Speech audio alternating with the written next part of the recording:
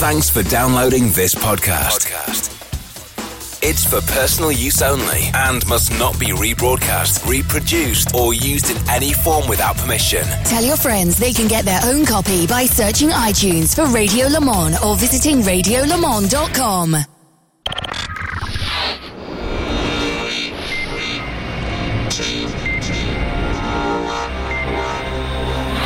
The WeatherTech Sportscar Championship on IMSA Radio. Virginia International Raceway, 17 corners, 3 1/4 miles, or thereabouts. And action areas at turn 1, the horseshoe, into the braking for turn 11 and 12, the old oak tree corners coming down Madison Avenue, and then up a little hill before you drop down at turn 14, the roller coaster. Then try and get off turn 17, the hog pen, as well as you can, onto that front straight, which isn't quite as straight. There's just a little bend in it. Lots of people here. The car parks are full. People have been flooding in since 7 o'clock this morning.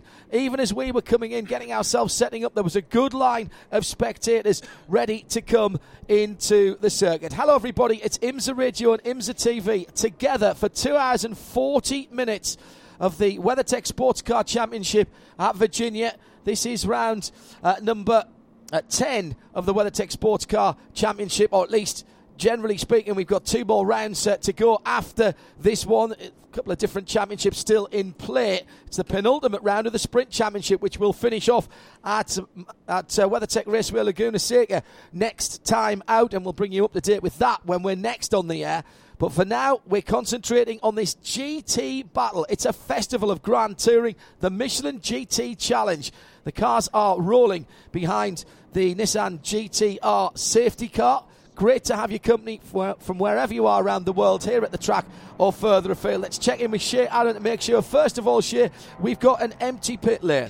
That we do, and it was an interesting pit lane in terms of the car coming in to get gridded for our fan walk, because people were playing the fuel game even early on then, and also playing the fuel game. Patrick Lindsay, when he pulled out of the pit lane to do his recon lap, he didn't turn the car on until he was underneath the starter stand. He actually came to a complete stop. So everybody worried about fuel consumption, everybody planning right now for an all-green race, and they are already thinking about those dreaded fuel numbers. Couple of stories, Shea, at the back of the GT field. A little bit of a shuffle around, but not much. Some people caught out by not reading the rule book in qualifying yesterday. Exactly. There was never an indication given that you could use any tires except for the slick Michelins. We had 5 teams that elected to go out and qualify on wet weather tires in changeable conditions. Well, it backfired on them to begin with anyway, because they wound up the slowest 5 cars on the grid, but they were then moved and reorganized based on their declaration to change tires for today's race. So we have 5 cars starting on brand new slick Michelins, but as we heard from Zach Robichon, the pole sitter in GTD in the Michelin Countdown to Green, he thinks it'll be about 5 laps that those cars will have the advantage, and then everybody will even out once more. At the front of the field, the GT Le Mans cars, the factory cars. This has been, I mean, you can make a case here. I was going to say it's been a happy hunting ground for pretty much all the manufacturers. You can make a case for any one of Porsche, Chevrolet, Ford or BMW winning here, because they've all had their time in the sun here over relatively recent years. Well, they have. In terms of the series, yes, but for Virginia International Raceway, that is one of the very few tracks on the calendar at which Ford has not won in the time of this program. So for the Ford GT, a last opportunity, question mark, for the foreseeable future for that car to claim victory. The 66 starting with Dirk Mueller behind the wheel, the 67 with Ryan Briscoe. Ryan qualified 3rd in changing conditions. They could be sneaky to watch, especially if it turns into a fuel game, because Westy finishing it up in his shoes, John, they're a little bit pink. Ah, yes. He has a very light foot when required, Richard Westbrook. And we talk about his pink fluffy slippers that he needs to drive when that's happening. You can't start to decide to save fuel halfway through a stint. It's got to be a tactic that you take from the beginning. And Richard Westbrook, well, he could do the eco part of the EcoBoost Ford engine equation very well indeed. Remember that a few years ago at Laguna Seca, in fact, he confounded everybody up and down the pit lane by not taking a second pit stop or a last pit stop when everybody thought, well, he's going to be 5 or 10 laps short. Maybe he's going to be 4 or 3 laps. He's not going to stop, is he? And that was Ford's first win that they took by that. So he can be extremely abstemious when it comes to using the gorgeous in that Ford 3.5 litre engine. Well, we're forming up now behind the safety car. Let's hope we don't see that too often. The good news is that the wide open green spaces tend to mean that people get a little bit of grass in the grills and have to call in the pit lane. That's its own penalty, but it tends to keep the safety crews off the circuit. It wouldn't be beyond the bounds of expectation for us to go full green for the whole 2 hours and 40 minutes.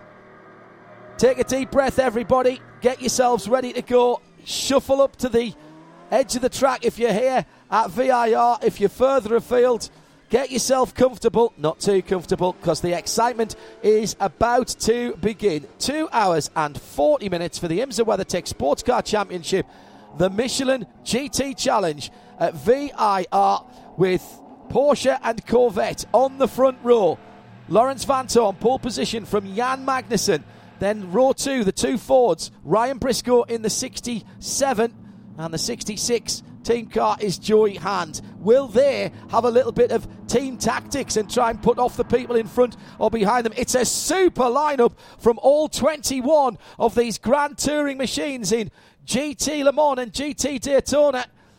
And who is going to be waving the flag?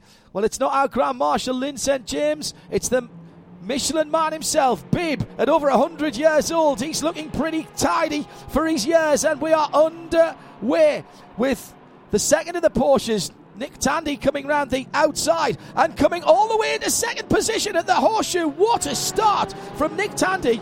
That was from 6th position. He was at South Boston Speedway last night watching the late models. In fact, he got to fulfill a childhood dream by making the command for drivers to start their engines. He's learned something there. Clearly, with a short track background in his early career, Tandy off the line. Absolutely superb start, Jeremy Shaw, and drops in behind the championship leading 912 car, which started from pole position like a rocket from a gun. Rocket from the pad, rather. Absolutely brilliant by Tandy. Yeah, incredible. I mean, one hopes it wasn't too aggressive there at start, or too fast off the mark there, because to go leap around 3 cars to move up into second place, that is pretty remarkable. But it was a great start also by Lawrence Vanthoor. It looked like Jan Magnussen had a good jump there going into the first corner, so I'm really surprised to see him out fumbled at that first corner by Nick Tandy. I mean, just perfect timing from Tandy. He was right up in the wheel tracks to the gearbox of Joey Hand. Of Joey Hand as he came through. And that's a great confidence booster, going 3 wide round the outside of 3 cars. That's a great confidence booster for Tandy. Qualified 6th, will end the first lap in 2nd position. Well, we talked, John, on the warm-up laps. Get your tires up to tip and make sure you're ready to go there. It almost looked like the Fords wanted to play nice to each other a little bit, and Tandy took advantage of that. The lane was open to the outside, and that's the great thing about the start here at VIR. You can get grip on the outside here. I love starting a race here because you can move so many different places inside to outside and still get grip. And it also looked like he found plenty of grip round the outside, almost on the cushion, to use a dirt track expression, round the outside of the Horseshoe, where a lot of people don't normally go. But of course, we've had a lot of running there because of the damp conditions. Damp conditions we've had over the last couple of days, yeah. And so he got great power down with the Porsche, with the rear engine car, and accelerated right out there. And they're actually pulling away a little bit from Magnussen here. Not all good news through the field, Shea Adam, because there's been a problem for one of the cars further back down the field in the GT Daytona part of the race. The number 12 being driven by Frankie Montecalvo, the Aim Buster Sullivan Lexus, with damage that the team just had a crew member run out to the wall to check. He is going to be pitting this time around. They have 4 new Michelin tires laid up on the wall. This was not one of the teams that got the tire compound wrong yesterday for qualifying, so Frankie will benefit with new tires, but they're going to do fuel and check the damage first, because clearly something went wrong. It looked like it was in turn 4, John. There was a bit of carbon that went flying pretty high up into the air, and I couldn't tell what car it was off of. Well, now the mystery is solved. And that is sitting on the racetrack at the moment. The question is it online or offline? And will race control be looking at that? That car we're looking at there, car number 12, that also lost out big time on that start. It started in the 2nd position in GTD. It came across the line in 10th, so lost a lot of places on that first lap. Looks like there might be a chunk missing from the back left rear corner perhaps. Don't tell me the two Lexus came together in the early laps. Hello to Andy Douglas, who's cozied up in the south of France, watching and listening to IMSA Radio and IMSA TV. Enjoy your time down there, Andy, and settle in for what is going to be an absolute cracker, live from trackside. It is IMSA Radio and IMSA TV together, and the second Lexus is coming in, so that's both Lexus have come in within a couple of laps of each other. We've had the 14 and the 12 into the pit lane. Sure, Adam. It's not the 14, John. It's the 57 Caterpillar car. As the 12 pulls to a stop, there is grass in the radiator, and they are running to clear that out first. Oh, it's pretty well wedged in there, actually. They're going to have to take part of the bumper off to make sure that the car doesn't overheat. They have put a little bit more fuel into it, and the crew members have elected not to change the tires. They don't want Frankie to go down a lap, so they cleared out the grill and sent him once more, but there's still more damage to that car, particularly at the rear, so that could have been an instance of one running into the other. We've seen that before. Think back to Sebring. Well, it looked like a little bit of, maybe it was aero push from the Lexus. Was the contact there, or was something thrown up? Owen Trinkler was watching very carefully, but going up those S's, these cars do require a little bit of downforce on the front end, and when you're going at the kind of speed, it's absolutely flat up the S's there. You get slightly out of sync, you're going to find the grass very quickly. No, you are. And that was down at South Bend at turn 10, the fast left-hander. It's probably it's down a gear, just a light brush of the brakes as you come through there, and you start to lose the nose a little bit as you crest over the hill going down towards Oak Tree. So it looks like you just got off in the grass. We talk about the consequences here. If you go off, you put grass on the radiator here, and you've got to come in the pits or stop and throw the grass off the radiator. And what's missing is something from the back of that Lexus. It's one of the vertical strakes in the under tray, the diffuser that's behind the rear bumper and the rear axle of that car. Now, that probably doesn't sound too disastrous, but you get an awful lot of the aerodynamic downforce that pushes the car onto the ground from those diffusers at the back of the car. And I won't say that it's free downforce, but it's considerably more efficient downforce than sticking a honking great wing up and putting it at 45 degrees on the back of the car. So that will make a difference to how that Lexus handles, particularly in the faster part of the circuits. Certainly I've had an incident where somebody knocked a bit of a diffuser off on a little prototype that I was racing, and you can feel that immediately. Owen, and the big issue for Lexus is they've had issues with rear tyre wear earlier in the season anyway. That's not going to do them any favours on that either. No, especially not. I mean, I think I saw that at Mid-Ohio. They had some issues with that. That's not, I mean, it's important here because there's not that many slow turns here, because it's just the high-speed stuff that they're going to feel that effect mainly. Already down to just over 10 minutes completed.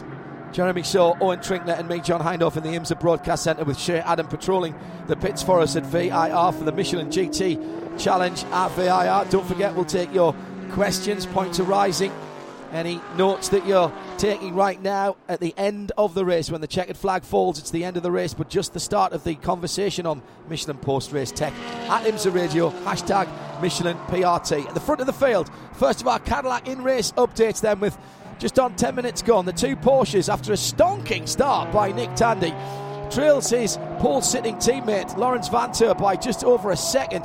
Then it's Jan Magnussen for the 3 Corvette team in third. Then the 2 Ford GTs, 66 from 67.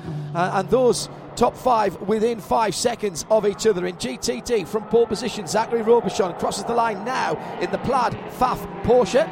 Behind him, Trent Hinman goes through at just on 0.8 of a second deficit. Richard Highstand's had a great start, the number 14 Lexus, bright yellow car, in third position, although 4 seconds further back, and he's got his mirrors full of Robbie Foley in the number 96 BMW. Then it's the Lamborghini of Corey Lewis. He's been quick all weekend here in the 48 Paul Miller car. Behind him, Matt Plum in the McLaren. Owen said, watch Matt, he's already made his way through the field to 8th position in GTD. Yeah, he's following Corey Lewis, because Corey Lewis was quickest of the cars yesterday that qualified on the wet weather tyres. So all those 5 cars started at the back, so Corey was ahead of Matt, and he's maintained that position and hauled his way all the way up through the field there, from the 17th position overall up into 13th, so made up 4 positions in the first few laps of this race. New fastest lap there for our race leader, Lawrence Vantour, 1 minute 41.55. The lap record, Giancarlo Fisichella and Ferrari, that was set back in 2017. The fastest lap of the race last year, interestingly, was Earl Bamber also, Allberg in the Porsche at 1:42.6. Wow. We're always a full second quicker than that. Yeah, that's impressive. Hasn't always been the case for the GT Le Mans cars this year. The GTD's going quickly too. Shea Adam has an answer on why the MSR NSX came in the 57 Alice Power car. She had to come into the pit lane after sustaining a puncture after being hit from behind by the 96 Turner Motorsport BMW. So that's why she came into the pit lane. It was not related to the Lexus. No, indeed. They were close on the track, but not that close. So, Owen Trinkler, the excitement, the adrenaline, and all of the machismo of the start of the race now has died down a little bit. Now the time to get into your rhythm and start pounding out those laps. Yeah, you want to start now. We're just 10 minutes in, John, so we try to find a comfortable position and start saving some fuel here. Try to find yourself already. Not already. Yeah, if you're not in a battle, you want to start thinking about that with your strategist. You save some fuel. If you're not under pressure, if you're not under pressure, there's no reason to keep burning all the fuel if you're not moving forward. So I bet a couple of these cars are playing that game. The one in mind is I'm thinking about. We just had a screenshot of his Trent Hinman. He's got no pressure from behind. He's got the leader in front of him, and so he's in the best position to start saving fuel. So that was Owen Trinkler, 4th position yesterday in the Michelin Pilot Challenge. If you haven't seen that race, we'll have that. Well, the archive of the audio is already up at radio-show.co.uk for download, and of course you will be able to see that in full in a week or so's time on IMSA.tv. And now we're settling in for the long run here. Just under 2.5 hours still to go. The two Porsches out in front, and Lawrence Vanthoor is putting in a very good lap here, setting sail for the hills. That's the championship leader, remember. 1st and 2nd in the Drivers' Championship are 1st and 2nd on the track at the moment. And that would seal them the Manufacturers' Championship as well if it stayed like that. And there'd be a huge sigh of relief from the two driving squads if that was the case, because then they'll be allowed to fight for the Drivers' Championship. At the moment, as you might imagine, Porsche are very interested in securing the Manufacturers' Championship in GT Le Mans. They've all but done it, in fairness, but mathematically it's not there, so the T-shirts can't be got out yet, Jeremy. I think it is, actually, because they've got a... Now they've started this race. Yeah, now they've started this race, yes. Exactly. Yeah, they had a 21-point lead.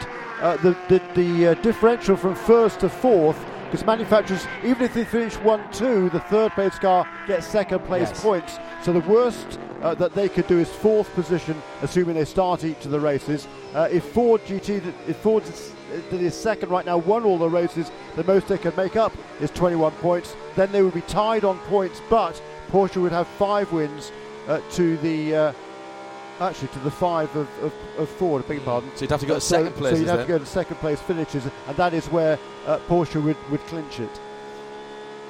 Always nice, Owen, if you were battling against your teammates, to have the shackles taken off, because obviously Porsche, in fact all of the manufacturers in GT Le Mans, want to win the Manufacturers' Championship. They get that sticker, they'll be very happy with that. And at that point, don't run into your teammates, but at that point, in some ways, the shackles come off a little bit. Let's go race. Let's go race. Which one? Big smile on Owen's face. That's right. The best team wins, or the best car wins, or the best driving pair wins here. And we were talking about saving fuel. We're looking at the GT Le Mans class right now. Definitely the Porsches are not saving fuel right now. You can see that they're leader just ran a 41.2, so they keep resetting that fastest time. It's cool here. The sun's beating down the track, but it's cool temperatures. The engines are really liking this temperature right now. How quick does this surface respond to getting a bit of direct sunshine?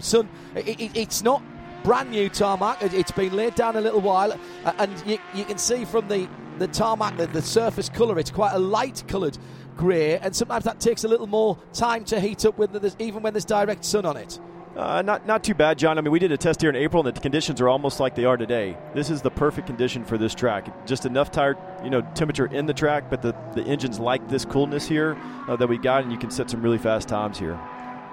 It was definitely the BMW that hit the back of Alice Powell's NSX and did some damage there, causing the puncture. That'll be being looked at, I'm sure, by race control, but early nip and tuck in the opening laps. Sometimes you get a little more leeway than others, but definite contact there between those two cars, which has brought Alice Powell into the pit lane. But she's running in 12th position, got out ahead of Frankie Montecalvo, who had his own problems, and it's all about reeling the laps off now for the British driver in that number 57 NSX. There was a victory overnight for the driver that she's taken the place of whose place she has taken. Let's get that one right.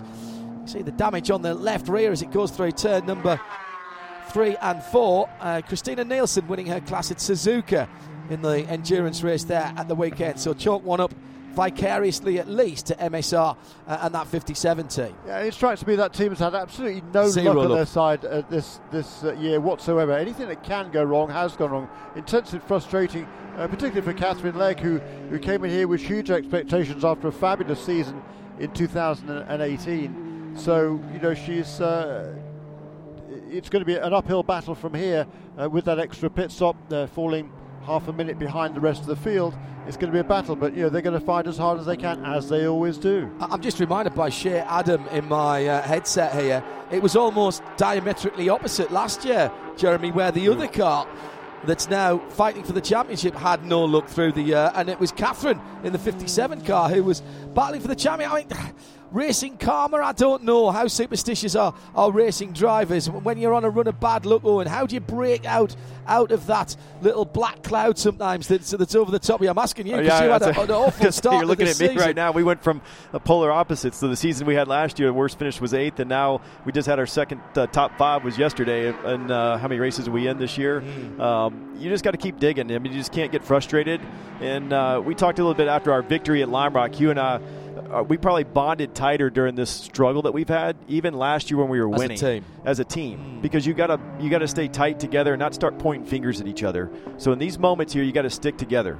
And it's funny, the Corvette team, they've had the same sort of thing over the last several years, haven't they? The number 3 car has a great season, number 4 team has bad luck, and vice versa, it seems like. And you can't say that they can't turn out 2 good cars, because when you look at the lap times of the 3 and the 4 car, or any of these cars prepared by the top teams, they're within milliseconds of each other. It's just one of those things that seems to happen in motor racing.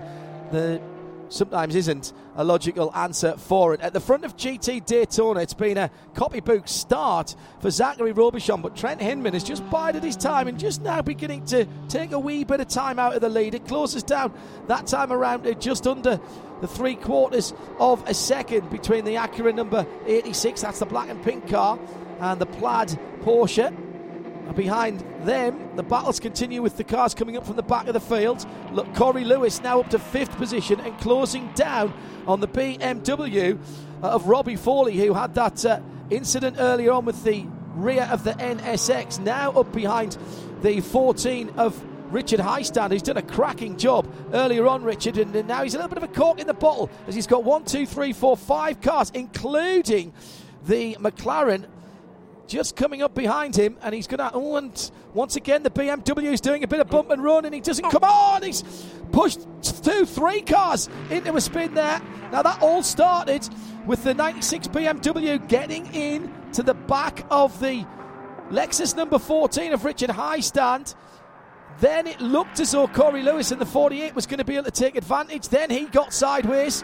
Through has gone the McLaren, but they've all lost ground there, and the one that's made out like a bandit, really, is Ben Keating, who picked his way through all that and has made up a couple of 3 positions. And Patrick Lindsay's made up a bit of ground as well. And I'm hearing from Shea Adam that we're going to have a pit stopper from one of those cars. Robbie Foley will be visiting me in the pit lane. They've got 4 sticker Michelin tires up on the wall. So Robbie's going to be getting fuel, new tires, and it is not yet time for Bill Power. Yeah, and that car's moving very slowly. Rear puncture, I think, on that. Oh, is it more than that? Yeah. No, it is just a puncture on there. That was the contact initiated. So both corners now of the Turner BMW have had contact with cars in front, and Robbie will be getting frustrated having to drive slowly. You can't drive slow enough, really, when you've got a bit of rubber trying to break away, and it has done right on Madison Avenue. Now where's it going to end up? Yeah, it has to go off the track. It has to roll off the track, otherwise we're under full course yellow. And if you're watching this down in the pit lane, you want to bring your guys in. Yeah, let's Shay, you're probably going to get really busy here. It's going to get really, really busy. Who gets the opportunity? The leaders are just coming down the back straight and have had to avoid that. Can they get in the pit lane before the yellow comes out? Still early in the race. It's still worth taking a free pit stop, though. Full course caution is out. Full course caution is out, and nobody's got to come in. That means Robbie Foley will come in to a closed pit lane. They'll be allowed to change that one rear tyre under emergency service and send him back out. But then he'll have to pit again once we go back to green. 2 hours and 22 minutes still to run here at VIR. First full course caution for some debris on the circuit. That means that we can take a little bit of a breather. And Porsche will be cursing that because they'd built up a decent lead already. The Nissan Titan VIR track services vehicle, which has been very busy pulling people off wet grass this weekend, has picked up the carcass of the Michelin tyre. So Foley runs into the back of High Stand, gets checked up. Corey Lewis tries to go around the outside.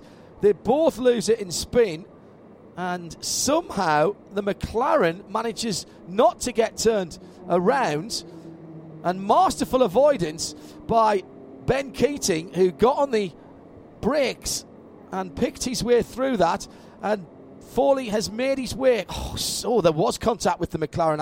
I thought he'd managed to get through there, but the Plum McLaren did get a touch. Foley's back in the pit lane. It's got to be one tyre only here. That's all it was. The Turner Motorsport crew signaling very early on, one tyre only, no fuel, put the nozzle down, don't take a chance on it, and he is already back out on the track. But as you said, John, he will have to come back in to serve that emergency service penalty.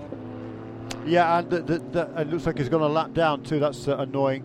Just came out right behind, it looks like, the first and second place cars in GTD, so very irritated with those guys.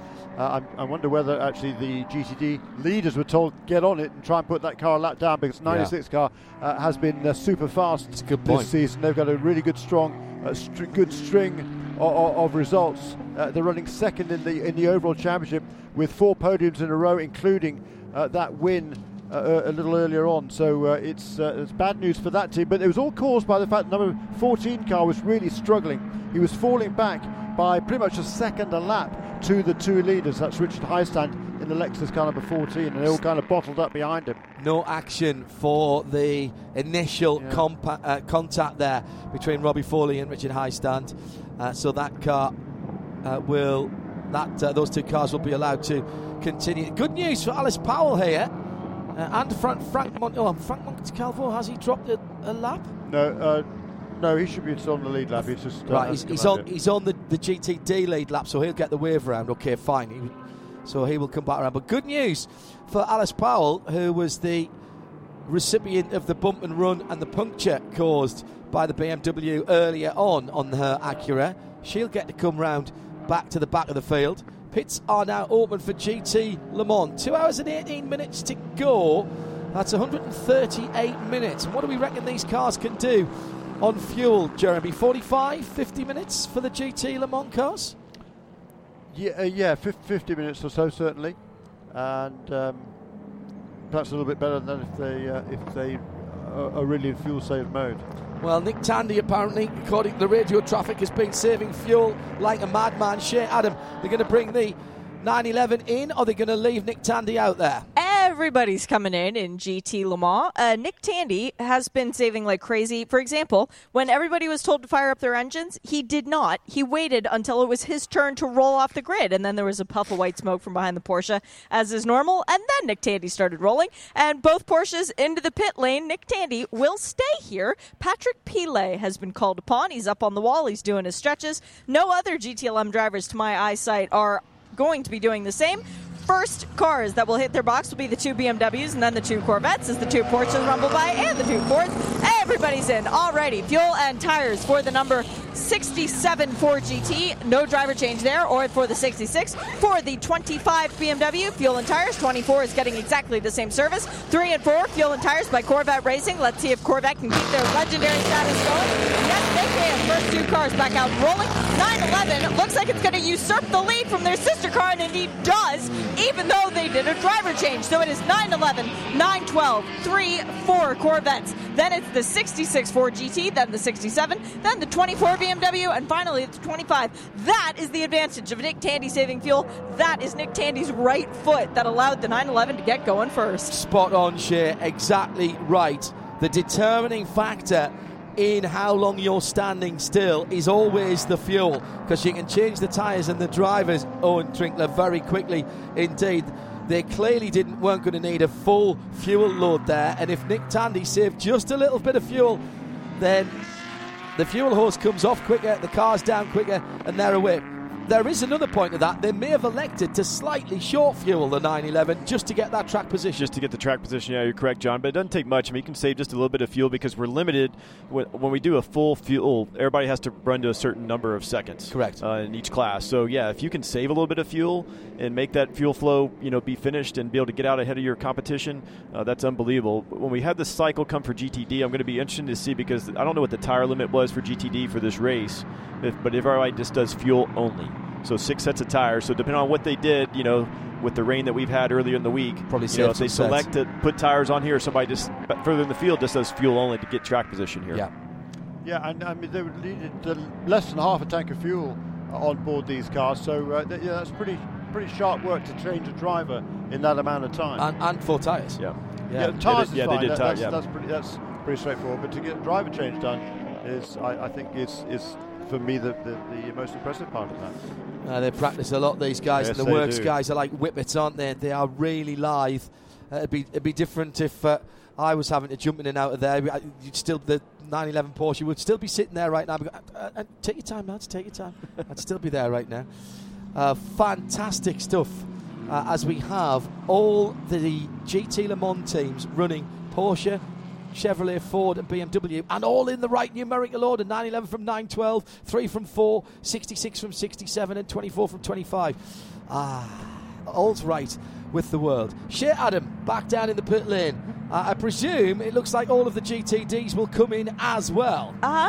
From the bodies that I'm seeing up on the wall, John, there's not a lot of empty wall space. We still have yet to get the cars all the way back around. Both of the MSR Acuras are going to be coming in, though. The Turner Motorsport BMW coming back in to do their full service. We've got Faf.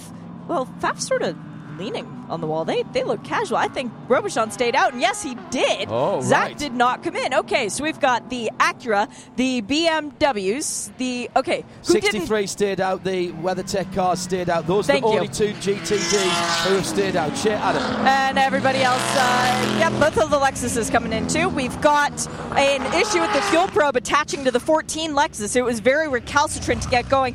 Everybody down in the pit out end of the pit lane is now in. They are doing fuel and tires for the Turner Motorsport BMW and both of the MSR Acuras. Fuel only for the 14, and it is the first one to get back going, but of course no new tires on that car. First to the tire changers to get underway. 33 Riley Mercedes, that is Ben Keating. He will fall back into line behind the 86, who also got new tires. Then the 73 Park Place Porsche, Patrick Lindsay making up a ton of spots, and Alice Powell in the 57, the next car to get back going. It is then Magnus Racing in their Lamborghini. Then we have the McLaren for Compass Racing. The 74 Mercedes is back out. Corey Lewis dropped a bunch of positions on that one. He is now just ahead of the Turner Motorsports BMW.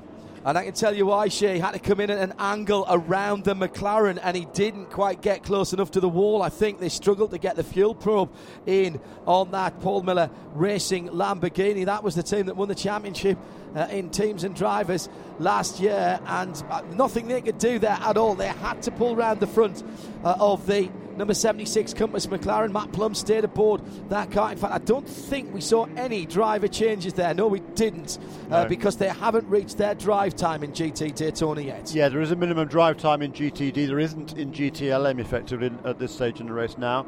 Number 96 car, a bit unfortunate for them that the one of the cars that didn't come in was the leader, Zachary Robichon, because that means the number 96 car was behind that on the racetrack, one lap down to the leaders. If the number 9 car had come in with everybody else, that would have enabled the 96 car to go past, take up position behind the safety car. Then before we went back to green, it would be waved around the safety car to come around to the back of the pack and potentially then make a pit stop before we go green or not. But as it is now, it remains one lap down to the leader in GTD. I wonder if FAF have actually decided to do that, to keep the 96 off the lead lap, because they might think that car is still with 2 hours and 12 minutes left to put themselves off strategy from everyone else. But it's an interesting tactic. Yeah, I mean, it's certainly one of the factors to consider, because as we've already talked about, number 96 car is fast and has been on the podium each of the last 4 races, including a win. But also in the WeatherTech Sprint Cup for GTD, Zachary Robichon in the number 9 car leads the points in that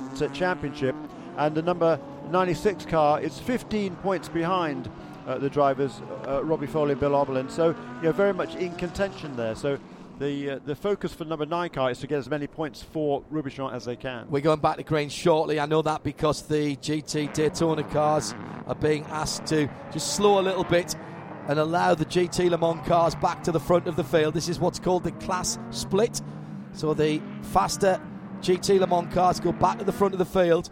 It's still the 2 Porsches at the front of the field, but this time it will be Patrick Pilet who will lead them to the green ahead of Lawrence Vanteur, the pole sitter. Then the 2 Corvettes. Ollie Gavin made up some time in the pit stop there, and we're going back to green. The 2 Porsches are nose and tail across the line, and it looks to me as though Vanteur wants to make a bit of a battle out of this down into turn 1. He can't go all the way around the outside as Nick Tandy did early on, but the 2 Porsches are racing. They're almost touching. I think they did touch in between turns 2 and 3. My goodness me, no team orders here. 9-11 Patrick Pilet leading from the 9-12. These 2 are first and second in the Drivers' Championship, and Jan Magnussen must be giggling. He was well and truly dropped at the start, but these 2 battling has allowed the number 3 Corvette to halve the distance between them. Off at turn 3 has gone the number 44, the Magnus Racing car. That restarted in 9th position for 8th position in GT Daytona for John Potter. He's back on the circuit though, just got a bit of a grassy moment. The howl of the flat 6 going up towards Oak Tree Bend, and the 2 Porsches then remain as they were at the restart. Owen Trinkler, no team orders there. This looks like the battle for the Drivers' Championship is heating up right here, never mind what's going on in the manufacturers. No, that was an unbelievable start there. Pilet, his first couple laps in the car right here. So it looks like Vanteur was trying to put a move on him. He got great grip coming on the inside out of the horseshoe. You can really get a really good drive there, and he did. But it's tough to make a pass into NASCAR, turn 3 area, the NASCAR turn on the outside. That's where he was positioned for. And they almost made contact. He got a little loose there coming down through a roller coaster there. Big slide for Patrick Pilet there coming down the hill. But these 2 Porsches, they look awfully stout. They're being quick in the wet and the dry. And once again here, they're edging away already from the Corvettes.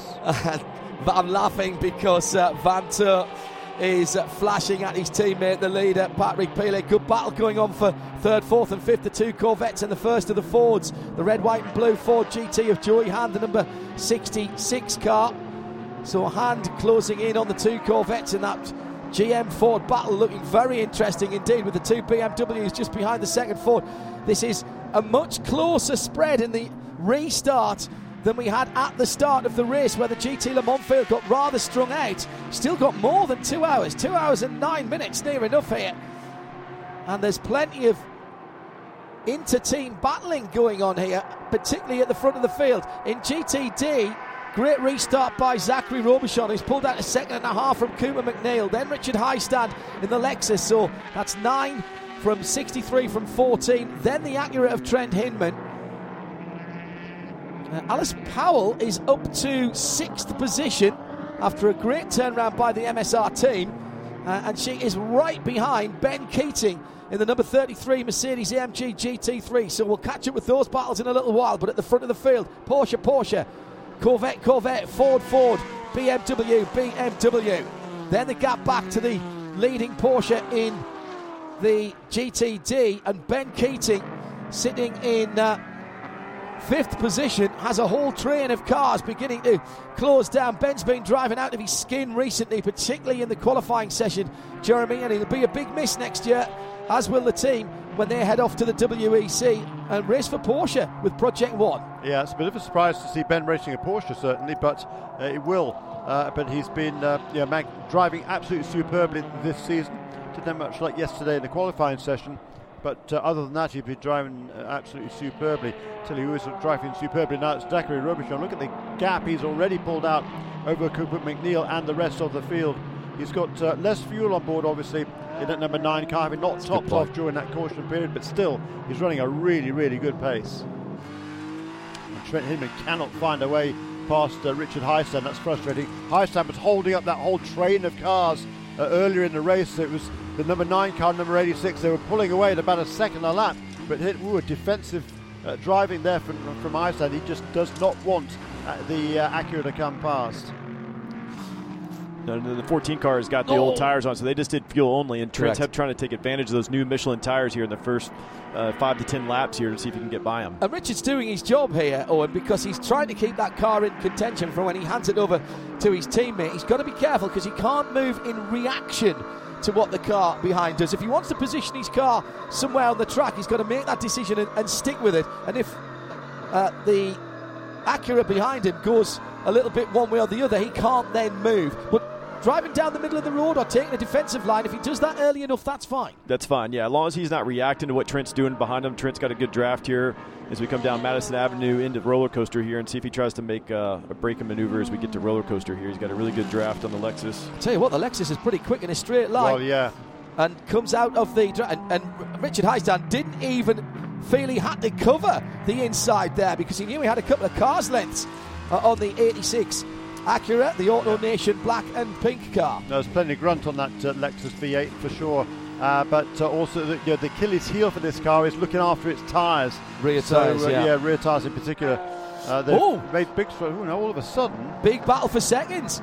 Jeremy Shaw and I are taken by the fact that number 912 Championship leading Porsche in the Drivers' Championship has got a couple of bright yellow Corvettes all over his rear wing. Now he's holding up the train. Yes. And the 911's been able to pull away. I wonder if there's just some tire. We talked about tires, especially in GTLM, if some guys made some different tire choices here on compounds in the LM class here. Porsche keys to the race, stay on the grey. That's the good thing. Track position, patience, and the tyres. And the tyres at the moment may be playing a little bit of the game, even this earlier on. Big trail braking. Big trail braking through 11 into 12 at the Oak Tree for Lawrence Vanter. Shea Adam, I seem to remember you telling me just before you interviewed Nick Tandy in one session that you couldn't interview him because he almost had his Sherlock Holmes style magnifying glass out looking at the Michelin tyres. He was reading the tyres, trying to find out what story. The tyre whisperer, Tandy the tyre whisperer. He was just gently grazing them with his hand, just trying to figure out what the deal was. So maybe, just maybe, Tandy and Pele learned something by studying the tyres that their sister car didn't. Well, there is the opportunity for them to put different compounds pretty much on each corner. They've got 3 compounds on the GT Le Mans. All of the GTD cars have the same. Ben Keating with in behind him Hugh Plum in that immaculately prepared. That's Matt. Matt Plum. Yeah, Hugh will be. Hello, Hugh. I know you'll be watching and listening somewhere. Smash and drive from your teammate yesterday, by the way. But he's on the move. He's the fastest GT car that last lap, so he is definitely on the move here, making ground up. Well, McLaren had a win snatched from them yesterday. It would be great to see this 720 get up the field. Jeremy, in just a moment, but the Turner car's back in the pit lane. This is the BMW number 96 here. And it is doing a stop and hold penalty for coming in to fulfill its penalty for emergency service on the wrong pit sequence. It should not have come in with all the other GTD cars. So it's stationary in the pit box for 10 seconds. Now Robbie Foley is able to leave. But the team did have a long discussion with the pit officials to learn what they did wrong for future times. Yeah, absolutely right. Should have come in on the first green flag lap for that. Sorry, Jeremy. 2 hours, 2 minutes and 57 seconds to go. Yeah, I was going to say that Matt Plum in the Compass McLaren. He got his way past Alice Powell after the restart, as did Corey Lewis actually a lap or two afterwards. So Plum now back up to 6th position in the class. Corey Lewis to 7th in number 48 Lamborghini. Great battle going on. The big gainer there. Well, Richard Heisand had a great pit stop to get out ahead of Trent Hidman. Certainly, he's taken full advantage of that. And meanwhile, Ben Keating, he's hanging right with that little group. So we've got sort of 5 cars certainly in a pretty tight train there, and several others not too far behind either. It's almost looking like the caution before we had the caution there. Yeah. This group right here is going at it again. At IMSA Radio on Twitter if you'd like to get in touch. Cooper McNeil with that car's fastest lap of the race last time around. That's the number 63 Ferrari, as he sits in second place in GT Daytona, and the 2 leaders are just getting away a little bit. I think that Zachary Robichon will be delighted with what's going on behind the Lexus at the moment. 1, 2, 3, 4, 5 cars all in a line, and now maybe there's an opportunity for the Acura and for Trent Hidman to get through. Weaves to the left and the right through the horseshoe, now into turn 3, and Keating's right there as well. One slip here could be disaster. We've seen these close quarter things happen before. Through turn 4 into 5A, ride the curb just a little bit, then point it, straight line it through the snake and up into the S's.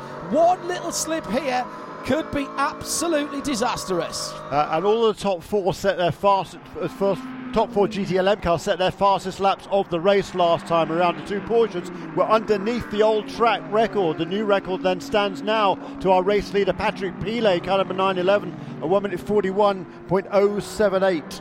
And that's why right here at this battle for 4th position on down, check that, 3rd position on down with 2 minutes 2 hours and a minute still to go. Owen Trinkler, this is why we love VIR, because you've got a big, grunty Lexus which punches out of the corners great. No one can get alongside. It's not maybe so quick through the twisty bits, and everybody's trying to find a way through. They've got a plan, they've got a scheme. No, they do. I mean, the biggest thing that seems like the Lexus is the second half of the track, it does okay. When we get over to the horseshoe and down through the snake is where it struggles here, because remember, it didn't change tires, so I think all those guys that changed and put new Michelins on, that's where they have the advantage, but you almost can't pass there. It's so tough to pass there, and you got to do it clean. So Trent is definitely getting frustrated at this point, and so you just got to make sure he sets him up and tries to get a good drive out of the horseshoe and sets him up getting into turn 3 or down into turn 4. It's got a good run across the line here as they head down towards turn 1 and 2. The horseshoe this time, as we're almost bang on 2 hours still to go. It's still the 2 Porsches leading. Pilet from Lawrence Vantour. And a new fastest lap this time to Lawrence Vantour in the 2nd place car. Once again, a new track record, the first time in race conditions that anybody's gone sub 1 minute 41. A pass for position there, but still Hidman cannot find a way past the Lexus. Side-by-side action, and the Paul Miller Racing through has just elbowed through on the McLaren. And, well, naughty. My goodness, McLaren and turn 4, that's twice in 2 days that they've lost positions there with a hip check, or at least some contact. Now, hang on a second, 2 wide, coming up through the snake into the S's. That will not end well. Patrick Lindsay slots through, makes up a couple of positions there. And there's a car in there that I think is a lap down. Yes, there is. That is the 12 car of Frankie Montecalvo. No, it's not a lap down, of course, now. He's back on the lead lap, isn't he? Of course he is. So that is a battle for position. There's a bit of smoke coming. I think, unfortunately, I'm going to have to say that is from the McLaren, from the left rear of the McLaren. Yeah, well, you got a hefty hip check. That was from Corey, wasn't it? It was, yeah. That was a bit optimistic, I think, from Corey Lewis. I'm not sure he was close enough there. But in the meantime, that's allowed these 2, the Lexus and the Acura, to pull well away. But all the time, Zachary Robichon, he's extended his lead over Cooper McNeil to over 7 seconds now, and Cooper McNeil is almost 4 seconds ahead of Richard Heistand in 3rd and the Acura in 4th. But that was most unfortunate there for Matt Plum, because he was definitely run into by the Lamborghini, and I'm sure the stewards will be having a look at that one. Yeah, it's like he got in there, Jeremy, and just didn't get Matt enough room on the exit there. He had the inside, which was fine, but it's like he broke so deep in there, and the car slid up off the curb, and then did a little hip check into the McLaren there, and it made just a little bit of smoke out of the left front there. Yeah. But I think the biggest loser was Corey Lewis in this deal. Now he's dropped to the back past the 12 car and trying to make that maneuver. Yeah, the Lexus has gone through. Frankie Montecalvo, after not having the best of starts there. Under 2 hours to go, so 40 1:42 minutes have been completed side by side at the same part of the track again. This time Corey Lewis backs out of it, so has earned from the error of his ways a couple of laps ago. Just before it kicks off again, let's take another Cadillac in-rate update in GT Daytona. It's Zachary Robichon that leads from Cooper McNeil in second place. That's the 9 Porsche from the 63 Ferrari. 8 seconds now, Zachary Robichon to the good. Richard Heistand continues in third position with a fantastic run there. He's 4 seconds behind second place in the 14 Lexus. Now in fourth position, Trent Hinman. He's been battling along there. And then behind that, do you know what? Corey was nearly through there and then touched the inside curb, which kind of straightened him up. He was 3/4 of the way past. Yeah, I beg his pardon. Yes, absolutely. From the overhead camera, that looks a completely different incident, doesn't it? Just. Yeah, I knew the car bounced when we had the straight-on shot there. That it hit, something on the curb and then straightened him up into Matt there. Yeah, he was 3/4 of the way through. Yeah, Corey, we'll take it back. Lovely bit of overtaking. Yeah. In the GT Le Mans category, the top 8 are separated by about 11 seconds, and it's the 2 Porsches from the 2 Corvettes, from the 2 Fords, from the 2 BMWs. Yeah, and all of a sudden now 2 Porsches extending the lead over the Corvette. The last been pulled. Couple of laps, they pulled a couple of seconds away, and here is a McLaren onto pit lane.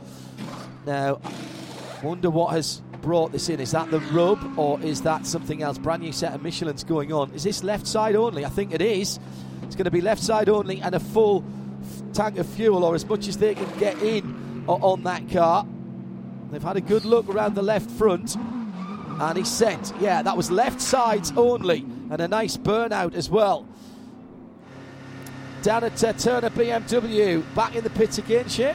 Bad to worse for Turner Motorsports as Robbie Foley brings the car back in. They're putting a new right rear shock on this car as second place in the championship when they came in. Doesn't look like they're going to be there at the end of the day.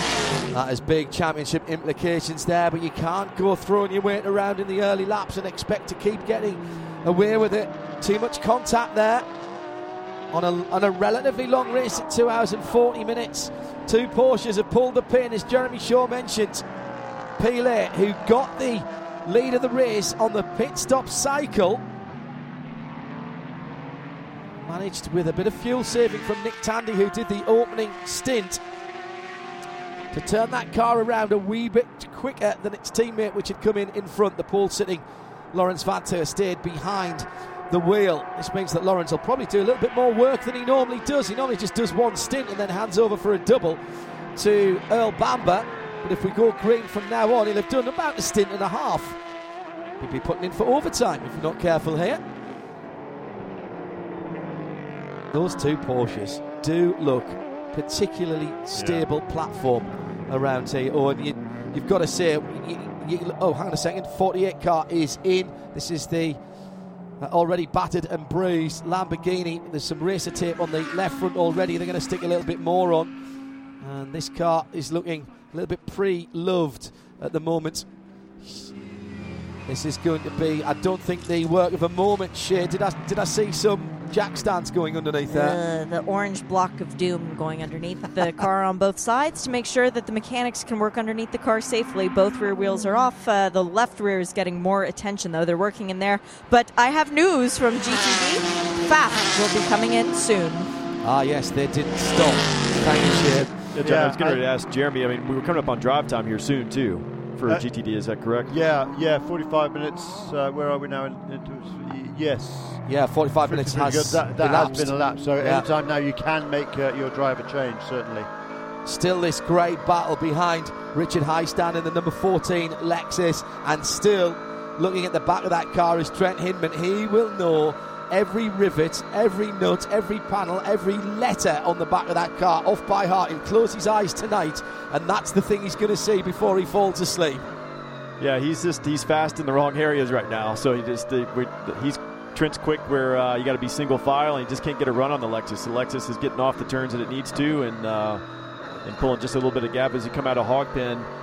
We're headed back to the horseshoe. He's got a good run. Actually, the Lexus is headed for pit lane. Yeah, it comes in right now.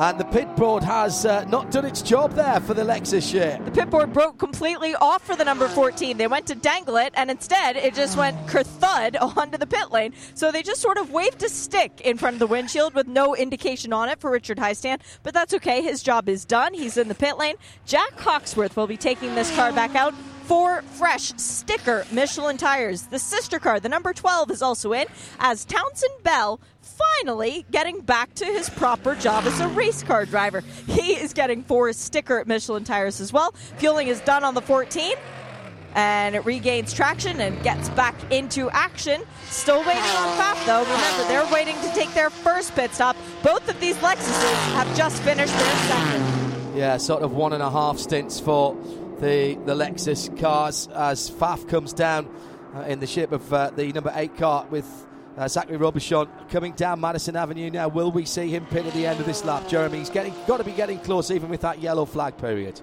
Yeah, he could probably go a bit longer if he wants to. Certainly, I don't think there's any dramas there. But as before the full course caution, the number 9, this car, the FAF car, and the number 86 car, they were pulling away from the Lexus and therefore everybody else at about a second a lap. That's exactly what Zachary Robichon is doing now over Cooper McNeil. Cooper McNeil, at the same time, has been edging away from the Lexus and therefore the rest of the pack because Hindman was still stuck behind, was this time stuck behind the Lexus. So now with that Lexus having pulled out of the way, we'll see whether Trent Hindman can make any inroads towards in the gap to catch up into the second place car of Cooper McNeil.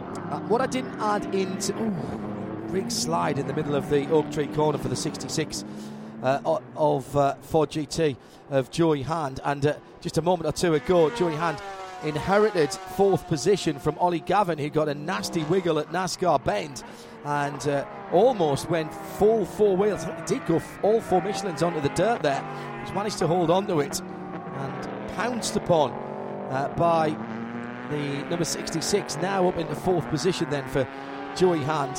One of the things we didn't mention in our Porsche keys to the race, and I feel I should have actually, is fuel consumption here. I was talking to the teams, the GT Le Mans teams in particular, and they seemed to think that they were all right on fuel, but they would try and do a bit of fuel saving. I'm not sure whether there's what a bit of fuel saving means, and whether that means a splash towards the end if we go green for a very long time. And everyone was being quite cagey about telling me how much yellow they needed to make it on an exact number of pit stops. So I'm sure we'll find out in due course. Fantastic consistency from our race leader. All of his last, basically 7 or 8 laps are within, well, certainly 0.2 of a second. The absolute most. Yeah, absolutely brilliant. 1 minute 41.0 this lap, 41.2 last lap, 41.1, 41.1, 41.0, 41.2, 40.9, 41.0. Just fabulous consistency at the front of the field. But he's not pulling away because Lawrence Van Troy is still within a second of him. But the Corvette now is almost 4 seconds back in 3rd position. We'll come back to that in a second. Coop McNeil pits from GTD 2nd position in the number 63 Ferrari. Shea Adam is watching the stop. Tony Valander climbs aboard the white Ferrari, the number 63 on the side, 4 fresh Michelin tires. Yes, they do have stickers on them still, even. For the Italian-based team, Scuderia, of course. They've won championships, they've won races, but it's been a long time since they've won here. I have to go all the way back to 2015 to the last time a Ferrari won at this track in GTD. Waiting on the fuel as all of the rest of the pit stop perfectly executed up to now. Fuel probe comes out, and away goes the Ferrari. Very nicely executed stop there by Scuderia, of course. And that 63 Ferrari heads out having given up 2nd position. But remember, he stopped with, about an hour and 50 minutes, let's say, to go. So he'll have at least one more stop before the end. Just want to go back to what Jeremy was talking about with Patrick Pele, Owen Trinkler with us in the IMSA Broadcast Centre here at VIR, a circuit he knows very well indeed. Consistency, and particularly quick and consistent, exactly what you want here. Patrick Pele, we often maybe don't make enough about his contribution. Nick Tandy, very fast, very aggressive, often does the qualifying, but you absolutely need a Pele to reel off these laps, and he's not slow, he's just quick and quick again. Yeah, you just want to get in the groove. They talked about, they're working on long runs and stuff. And once he got, did the driver change on that first pit stop, Pile got in, and now he's gotten in the groove, and he's just knocking the laps off here.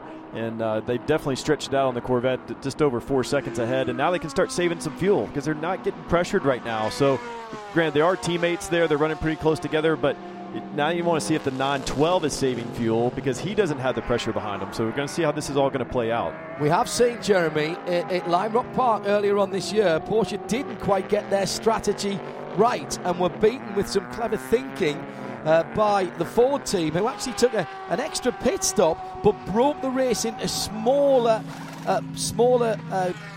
chunks, if you will, to get the best out of their tyres. Do you think that the Porsche GT team learned anything from that, and are they likely to be more flexible on their strategy? It's not a factor here because tyre wear really isn't a major issue, unlike at Lime Rock Park where it really was. They were burning through the tyres there. Here the tyres are pretty consistent, as we're seeing from the race leaders, who's turning really, really good laps all the way through. That was a great stop there by the Ryler Motorsports team. Ben Keating, another brilliant stint. Brilliant. What was interesting about that was that he made up several positions, and he was hanging there right with Trent Hindman all the way up until he came into the pit stop to hand over to Jerome Blecker-Molen. So a really good stint for Ben Keating in car number 33. A great heads-up driving from Keating when it all kicked off in front of him, all kinds of carnage. He didn't put himself in danger, made sure he picked his way through, and the car's handed over to Jerome Blecker-Molen. Nice person to hand your car over to, but it's handed over without a scratch. No, Job it is. done. Yeah, I mean, the number 9 car GTD leaders in the pit lane here.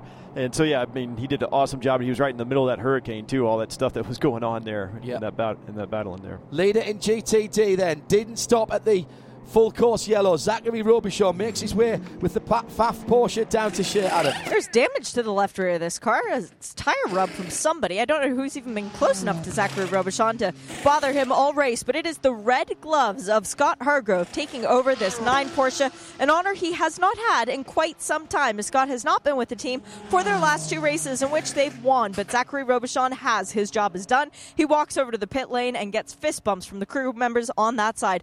4 sticker Michelin tires. Scott Hargrove still looks like he's belting himself in a little bit, waiting on the fuel probe to come out, and Scott looks settled now. He's not as twitchy. Fuel probe out, and the Porsche. That's a good sound. Very close to our cameraman in the pit lane there as well. I know the lens foreshortens that. Is that Morrow down there? I bet it is.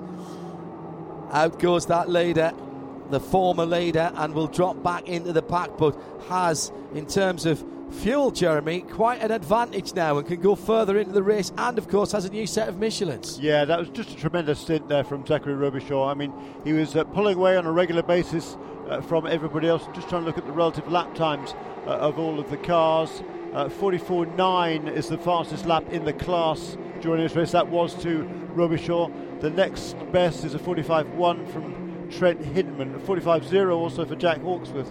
Interestingly, but it was a great stint and super consistent stint once again for Robichaud. And of course Trent Hindman now has inherited the lead with the 2 cars ahead of him having pitted. First the Ferrari number 63 and then the Porsche number 9.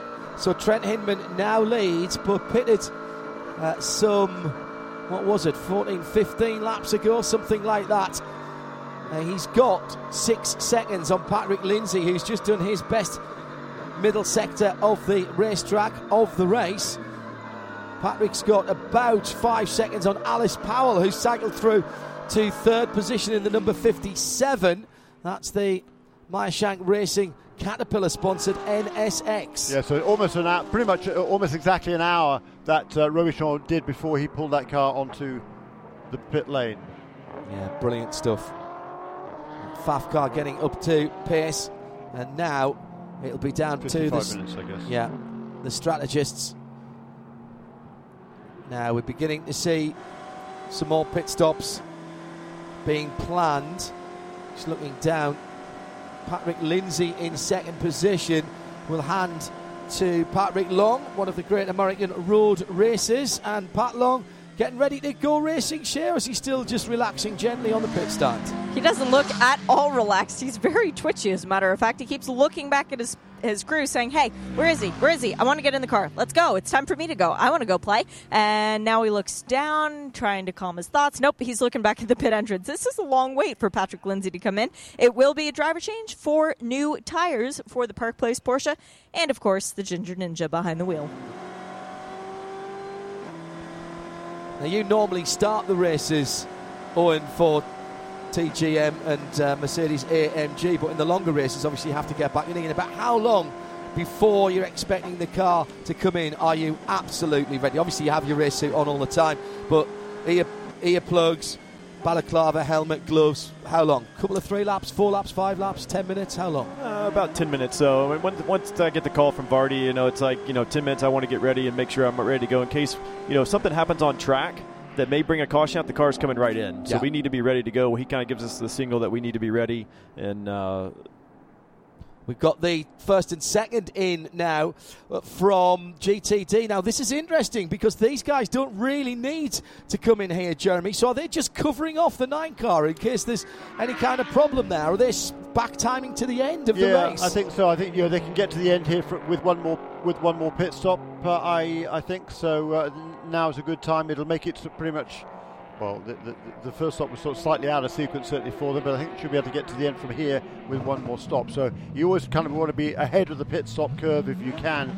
So if you're the first car to make it your final pit stop, that's often strategically, if there are any full course cautions, can play out in your favour. But here comes the 86 car out of the pit lane, and he is behind, at least one of the Lexuses. But crucially ahead of the 33 of Jerome Blakemorlan. Now, can he stay ahead of Jerome? He's been in the car for a little while since he took that over from Ben Keating. And the other thing is they are well behind the number 9 Pfaff car, which has also made its stop. So that car, with Scott Hargrove on board, will cycle through to the lead of the race. Oh no, it's Gar Robinson. Gar Robinson, of course, who hasn't stopped yet in the 74 car. There was a little problem for the Park Place car. Patrick Long didn't seem to get off the pit stand as quickly as he should have, Shea Adam. No, he had trouble engaging the car in gear. He probably lost about 5 seconds off the end of the pit stop, so that's the 73. But the other car with the 3 in its number in GTD that's been super impressive so far this race, Ben Keating. How much fun was it to mix it up with those guys out there? That was a little bit of South Boston Speedway, a little bit of the off-road course on the back 40 here at VIR, and a little bit of road racing. That was a lot of fun. It was exciting. There's just lots of traffic. Hard to pass, which means a lot of people are pushing their way through, and I got to take advantage of that on multiple occasions, and how in the world I managed to not get caught up in it is a miracle. You don't get that kind of battling over in the WEC. You're going to miss that kind of atmosphere, these kind of tracks out there. Congratulations on next year. Well, I'm excited. I love IMSA. I love these tracks, and I'll be back over here. But yes, I'm excited to go do some WEC racing next week. This time next week I'll be at Silverstone. So I'm excited to do that. It'll be a fun adventure. Now, Jerome never has gotten an IMSA win here at VIR, so you've still got a little bit of unfinished business here. And you said we're going to see you at Daytona. That's still the plan? Absolutely, yeah. We'll be here at Daytona. I was showing Bill a picture this morning from 2013 in the GTC class of ALMS. I was on the top step of the podium, and Jerome was standing right next to me with Cooper. And we were wearing our rings that were the trophy that year. But I think both Jerome and I had more hair back then. Well, he certainly did. I found a headshot I'll have to show you at some point. You've got your Ford GT sitting up in the paddock. I happened to notice that. It made my heart flutter a little bit. You haven't said what you're coming to Daytona in. Any chance it'll be that, baby? Yeah, it was really exciting. The GT kind of just got back to Riley's shop, and it's close enough here that we thought it'd be fun to bring it out and show it off. And, it's just, there's so many special memories tied to that car. I will look forward to racing it, driving it some point in the future. Don't know when or what that is yet, but it will be back on the track at some point. Well, good luck today getting that another win. Thank you, Shay. Right, very good. Thank you to Ben Keating for answering the questions. Bit of bump and run going on between Ford and Corvette. How many times have we said that? The number 4 car just getting bumped down the field and has now come in, made its driver change. Ollie Gavin out, Tommy Milner in. That car with a driveline change, full engine swap before qualifying. 65 minutes out to back in again earlier on this week. Extraordinary stuff. And just a footnote about Ben Keating. Silverstone next weekend, Friday, Saturday and Sunday, full coverage over on RS3, our sister service to IMSA Radio. Johnny Palmer will be leading the WEC, commentates ELMS as well, the European Le Mans Series plus Porsche Carrera Cup GP, all live exclusively, free across the world with the team at Silverstone. And that same weekend we'll give you a choice of endurance racing with the 24 hours of Barcelona at the Circuit de Catalunya. And that'll be Shea, me, and we've got Andy Marriott coming over with Paul Truswell as well. That'll be on RS1 next weekend.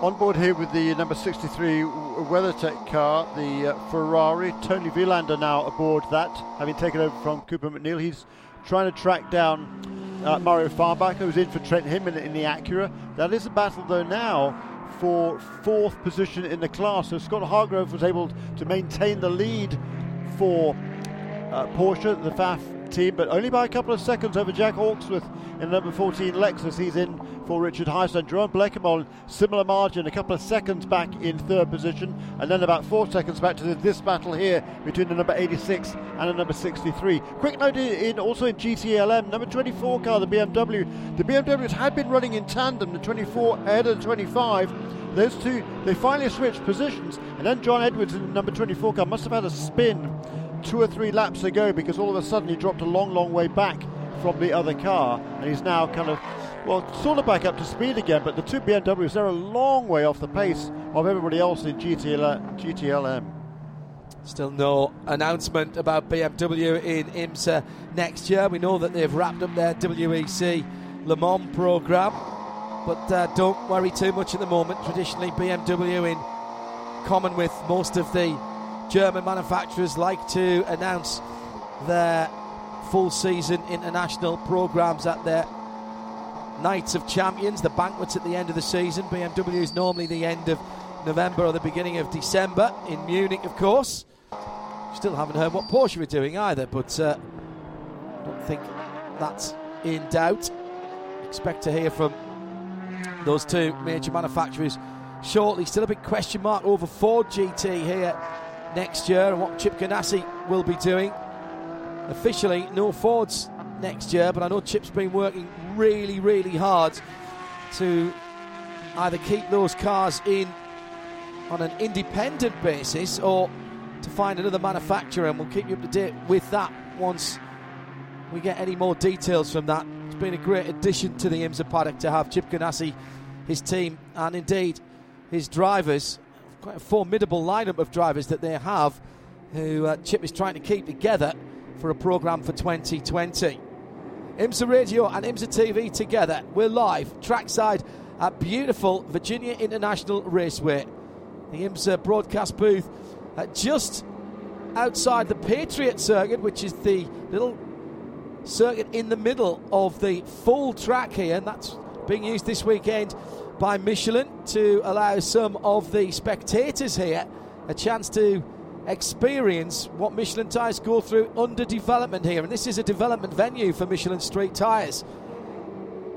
If you're here at the track, you can sign up at the Fan Experience Centre. There's some Michelin pods down there, and get your invitation to come up to the Patriot course and see exactly the technology transfer between track and street tyres. Big crowd in all along the fence line, people coming in early. They love their road racing in this part of the world. Since 1957, this track has been attracting spectators and challenging drivers and teams. An hour and 33 and a half minutes still to go. And it's Porsche at the front of the field. Remember, just the GT field here this weekend. 911 from 912.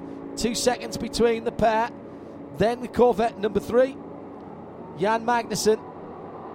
Then Ford GTs 66 and 67, who've elbowed their way through. Then the 2 BMWs, and most recently having stopped Tommy Milner in the Chevy Corvette number 4, dropping back to 8th position. Yeah, the 2 BMWs, I mean, they're a second and a half off the pace of everybody else. I'm not really quite sure why they're staying. I guess they have to in terms of their fuel strategy, but gosh, I mean, they're seeing the same sort of drop-off here that maybe most teams were at Lime Rock, which is, I think they're the only teams to be suffering that sort of drop-off. So that's kind of strange to see the BMWs falling back by that much at this stage in the race. In GTD, Scott Hargrove continuing the really, really good work from Robichon. He's actually extended his lead a little bit. It was 2 seconds 4 laps ago. It's now 2.7, so a couple of tenths a lap over Jack Hawksworth. And in the meantime, though, Jack Hawksworth has been caught now by number 33 of Jerome Bleckemont. He's been absolutely flying. And also Mario Farnbacher in the number 86 Acura. He and Tony Villander are running the same sort of pace as Bleckemont. And Farnbacher actually has just turned that car's fastest lap of the race at a 1 minute 44.922. That is almost identical to the fastest lap of the race in GTD that was set by Zach Robichon a little while ago. Just beginning to see a little bit of interest from the GT Le Mans pit crews again. We're coming down to 90 minutes to go, and once we get to 90 minutes to go, if they stop then it's only one more stop to the finish. And remember what Jeremy Shaw was saying earlier on about being the first people to do your last stop. That can often be an advantage, particularly if a yellow flag comes out. At IMSA Radio, by the way, if you want to get in touch with us here. So expect to see the leading GT Le Mans cars in a couple or 3 laps. Now the question for me will be whether Patrick Pilet stays in. He's done nearly a full stint now. Won't be quite a full tank of fuel. So they're not using all of the tyre, they're not using all of the fuel here. But will Nick Tandy be put back into the end of the race? Yeah, it's interesting to see that. But what's also curious to me is that unusually there's a couple of seconds between each of the cars in GT. And generally we see a train of cars, don't we? But no, Pilet's pulled out a couple of seconds over Vantor. Vantor's pulled out a couple of seconds over Magnussen. Magnussen's a couple of seconds ahead of Joey Hand. And then Ryan Briscoe, having made that bump and run manoeuvre on number 4 Corvette, which has since been in the pit lane, he's about 5 seconds behind Joey Hand. But the first 4 equally spaced, just a couple of seconds between them. Yeah, a little unusual for a race. We normally see them, like we did after that caution, they're right together, and they stay that way the whole stint. Yeah, they've got kind of strung out here, and just depends on who's saving fuel and what kind of strategy they're on here. I'll put a little wager down here, gentlemen, that it won't be like that when we get down to the last 10 or 15 minutes. It's like that rubber band's all going to come back together. It's all got to come back together at some stage. Absolutely agree with you. Lawson Aschenbach has been installed, by the way, in the Lone Star 74 Mercedes and just turned that car's best lap. Little spin at the horseshoe for Ryan Briscoe. Bit of damage on the left front of that car from the bump and run early on. Just locked up, though. Looks like he locked up the rears right at the very end of the braking area at turn 1 and 2 there. Owen, you're sort of braking and turning in. It's a lot like the first corner at Lime Rock, actually, as you sort of diamonding across the corner. Yeah, you are. And he was by himself there. He was just starting to turn in, which you're kind of trailing the brake into the corner there to the apex, and there, and just like the rear locked up on him there. It's like he got a bit bored. He was completely on his own. Yeah, which is, he's not used to. Yeah. Waking himself up. He's still obviously completely disgusted at the Australian performance in the Ashes Test match at Headingley. He must have been thinking about that. Yeah, he was thinking about that. Wasn't very happy when we mentioned it to him at lunchtime. No, he really wasn't. Really wasn't. A sense of humour failure there. No, he wasn't. He was having a big smile, in fairness. Richard Westbrook had been keeping up to date with it all the way through. Bit of needle between those teammates with World Sport going on this weekend. One of the great sporting rivalries in cricket. Test match cricket going on in the UK at the moment. Australia in England contesting the Ashes. Series 3 down, tied 1 apiece with 2 test matches to go. Under an hour and a half to go. So in now the window for pit stops for the GT Le Mans cars to go with just one more after this, so 2 more stops. So any time under 90 minutes, I reckon, these guys can come in and make it to the end with one more at the front of the field. In GTD, it's Faf Porsche and Scott Hargrove doing a cracking job. Jack Hawksworth trying to close him down at the moment, but the times have been remarkably similar between the first and second, the 14 Lexus, and he has had to do his job pretty well, Jack Hawksworth, because he's got Jerome Blake and Mullen in behind him. Jerome, who was a real star at South Boston Speedway in the late models yesterday evening, qualified at 6th for the A main and was running inside the top 10 when he had some issues, but thoroughly enjoyed it. Big smile on his face when he was telling everybody about it earlier on. So that's the battle for second and third going down to the Horseshoe in GTD. Then it's the Acura of Mario Farnbacher, then Tony Vilander in the 63 Ferrari, and behind that is Matt Plum, who's still at the wheel of the 76 McLaren, so he's doing a very long stint there, still with an hour and a half to go or thereabouts.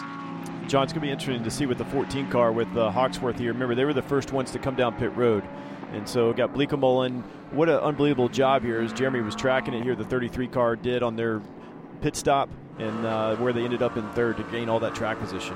Leader is in from GT Le Mans. Patrick Pilet comes in, and there is a Nick Tandy jumping into that car. Shea, Adam. Yeah, good luck trying to keep him out of the car after going to South Boston Speedway last night. Nick Tandy like a kid in a candy store, except he is allowed to eat whatever he wants. He's allowed to drive a race car. Patrick Pilet very gingerly closing the door, jumps back over the wall. His job is done.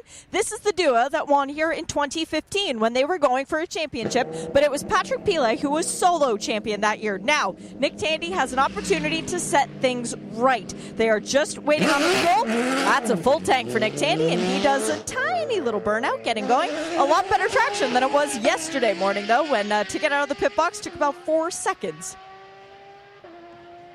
Just complete wheel spin. Yes, sorry, go ahead, Johnny. That 2015 win, that was the last win for Porsche here in the GTLM class at VIR. So for 4 years ago, they want to get back onto the top step, and certainly they're doing everything right so far. Tandy with a truncated first stint because of that full course yellow. They got the opportunity of coming in, topping the car off and sending Patrick Pilet. Looks like Tandy then will take this car to the end. There will be one more pit stop, but unless something goes awry, I can't see them risking another driver change. They're not beyond the bounds of possibility, of course. At IMSA Radio, if you want to get in touch with us, thanks for all your kind messages, whether you're here at the track or further afield. And we have Michelin post-race tech coming up after the checkered flag. Stay on air on RS2 IMSA Radio to answer some of your questions about this race and the state of sports cars in general, plus what we've seen for the rest of the weekend. Patrick Long now trying to make up a position. He's looking for 7th place, and Townsend Bell has that at the moment. And Patrick Long, I promise you, Patrick Long is in behind that car. There's various parts of the circuit where you can't actually see the Porsche behind the bright yellow car heading up the S's now towards the south bend at turn 10. And the Park Place Porsche number 73 looking extremely good. Almost tries round the outside coming into turn 11. Will he do the over and under? He's trying. Almost gets the nose of the Porsche in there. He is in there as they come out. That's a super piece of driving. Bell moving over towards the middle of the circuit. Very evenly matched on acceleration, the Porsche and the front-engined Lexus. Patrick Long may just have a slight advantage. They're climbing the hill. The Lexus squeezes a little further ahead. It's Nip and Tuck. Who's the latest on the brakes? Oh, that's Move a bit over, naughty. Please. That's a bit naughty. Townsend Bell coming across 2 full lanes there in the length of Madison Avenue, determined to keep that position, and there was a bit of paint traded there. So for the moment that stays even. They started side by side with Townsend Bell and his left-hand wheels right on the left-hand side of the track. They finished side by side with Townsend Bell having moved the Porsche all the way to the opposite side of quite a wide area of circuit. That'll be being watched from race control. It will, and these two came out right after the pit stops. Number 73 car came out, I don't know, a second or two behind the number 12, caught him up right away, and he's been on his tail ever since. That's 10 laps that Patrick Long has spent trying to find a way past this Lexus, and looked like he had him there. Looked like he had the preferred line, the kind of the right-hand side going into the roller coaster. You've got to go through the left-hand kick there. That was the problem for Patrick Long, because Townsend Bell said, you're not coming through here, and as you say, he was a bit forceful there. And we've seen earlier on, Owen, the power of the V8 in that Lexus is the friend of the driver. The handling maybe not quite as sharp as the Porsche, which is changing directions a little bit better. Certainly the traction coming out of the corners is advantage Porsche, but the sheer grunt of that V8, that's certainly advantage Lexus. No, big time, yeah. There's just a good drag race, and it's going on again as we come down to roller coaster at Madison Avenue. He's there. This time I think he's going to try to get the move done. He gets the side draft. Yeah, he's got position here, but the side draft's coming back on the Lexus. Yeah, he's coming back on him here. It's almost the same situation. Really? Yeah, almost the same situation. But, Pat Long this time says, all right, and that's a bit naughty from Bell, turns into him, and Patrick Long has to do everything to hold that car on the track. Well, this is not over. I've watched the Road America race with Pat, and I know he had I don't know if it was tangled up with this car or not, but you guys remember from the Road America race, this is not over yet by any means. Well, that looked like the pass was done there. Yeah. And looking fairly desperate driving by Townsend Bell, using the nose of the Lexus as an advantage maker. Yeah, actually, fair play by Pat Long there. He did a good job. The car's really unsettled there because you're just coming over the top of the roller coaster and trying to turn left. And actually, the car was pitched further left, and he had to get out of it and catch that car pretty quickly. He did, yeah. And the lap before that, I thought Pat, he's been around a long time. I thought he could force the position a little bit, but we still got an hour 20 to go. So I think he realized that. And then he got a run on him the next lap that we're going to see a replay of here that kind of got a little bump and run from Townsend there because he had track position. This is the first time. This is the first time where there's a little bit of bumping and barging going on. And to be fair there, Patrick Long said, hey, I've had enough of this. I get to give it to you. Yeah. So Townsend Bell gave it back to him once more. Okay, that's kind of even in my book. That was the first time. That was the 6 of one and half a dozen in the other. I think Pat Long was a little further ahead the next time around. What you worry about is getting one of the guards, one of the wheel arches bent in to the tyre. It can easily happen, or worse still, getting tyres interlocked. But also look who's behind me here. It's the race leader. That's the number 912 Lawrence Vantol, whose lead has been whittled down just a little bit. It was about over 2 seconds over the Corvette, and so he's now trying to maintain that or even extend that advantage as they get ready for their next round of pit stops. And remember, Patrick Paley and Nick Tandy, they dropped out of this fight and they've gone to an alternative strategy.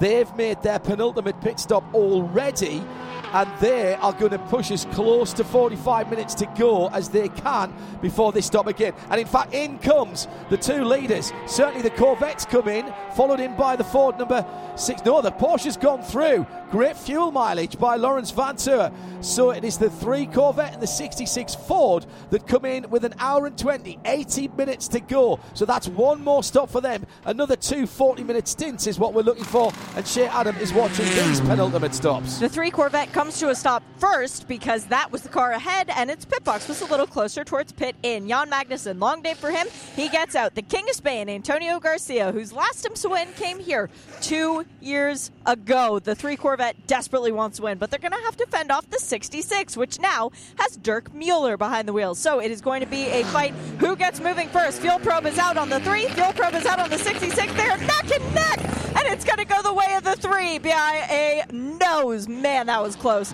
They are up on the wall for the number 912 as well, and it will be Earl Bamber taking over for Lawrence Vantour as the 25 BMW is in the pit lane, and that too is a driver change. Connor DeFilippi out, and Tom Blomqvist gets in. And right out in front of the number 911 of Nick Tandy. That's a great turnaround for Corvette. Tandy made his pit stop, 3 or 4 laps ago, and this is a crucial part of the race as we go forward into the last 1 hour and 20 minutes, and Tandy dives up the inside. He's got to get it done now, gets it done at turn 4, knew that was important on the hot Michelins, and he made the most of that, but he had to do it. Decisive manoeuvre there from Nick Tandy. John, Jeremy and I were just talking during those pit stops there.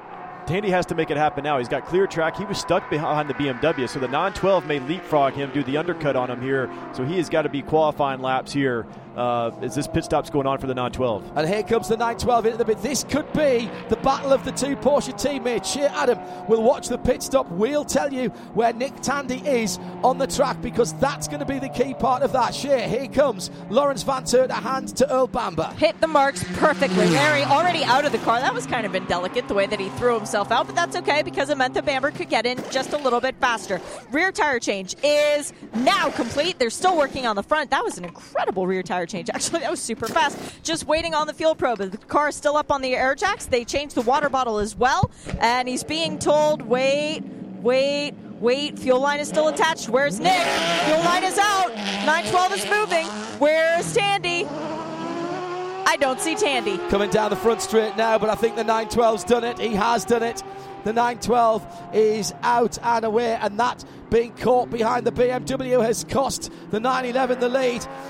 Drops in behind his teammate. Of course, it's Ryan Briscoe that is leading because he hasn't stopped yet. The Ford number 67 is leading the Aussie in the light blue and red car, but he has not made the comparative, the pit stop that these guys have. He hasn't. He's also had that spin too, which cost him quite a bit of time as well. So I don't think that car's going to be in contention unless they're going to need a full course caution, I think, to get back into the fray. Meanwhile, in GTD, all of a sudden we've got a big battle on our hands, because that 2-second advantage that Scott Hargrove had has gone completely. He's now got Hawksworth on his tail. Here is the battle. He's not only got Hawksworth, who's now gone past him, but also Jerome Blekemolen in the Mercedes right there as well. I wonder if there's been a little mistake there from the number 9 car, because he was going quite well. Well, the pass has been made since start-finish line on this lap. Yeah, correct.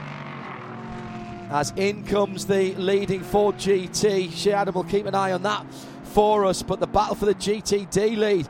And all of a sudden, Lexus get the advantage with Jack Hawksworth. He's been pushing very hard indeed since he got in the car. Hargrove now has the somewhat intimidating sight of the three-pointed star on the grille of the number 30 Riley Technologies car, and he knows it's Jerome Blekemolen behind the wheel of that car. That'd be enough to send me off the track. I think I might as well just put the white flag up in surrender. That's why I'm standing here and not driving one of those cars.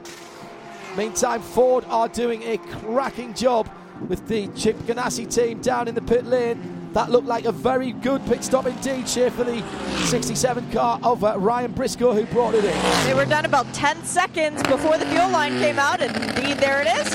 There's Westy V2. Actually struggles for a bit of traction out of his pit box, so maybe it's the fact that the Porsches are on a bit of a downhill slope that helps them get going once again.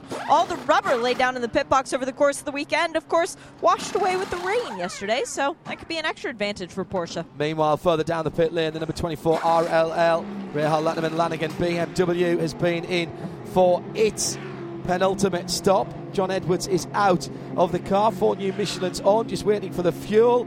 An hour and 15 still to go. It's a long wait for the fuel to go in. This must feel terrible. And that one, that struggled away a little bit as well. Not so much wheel spin on that.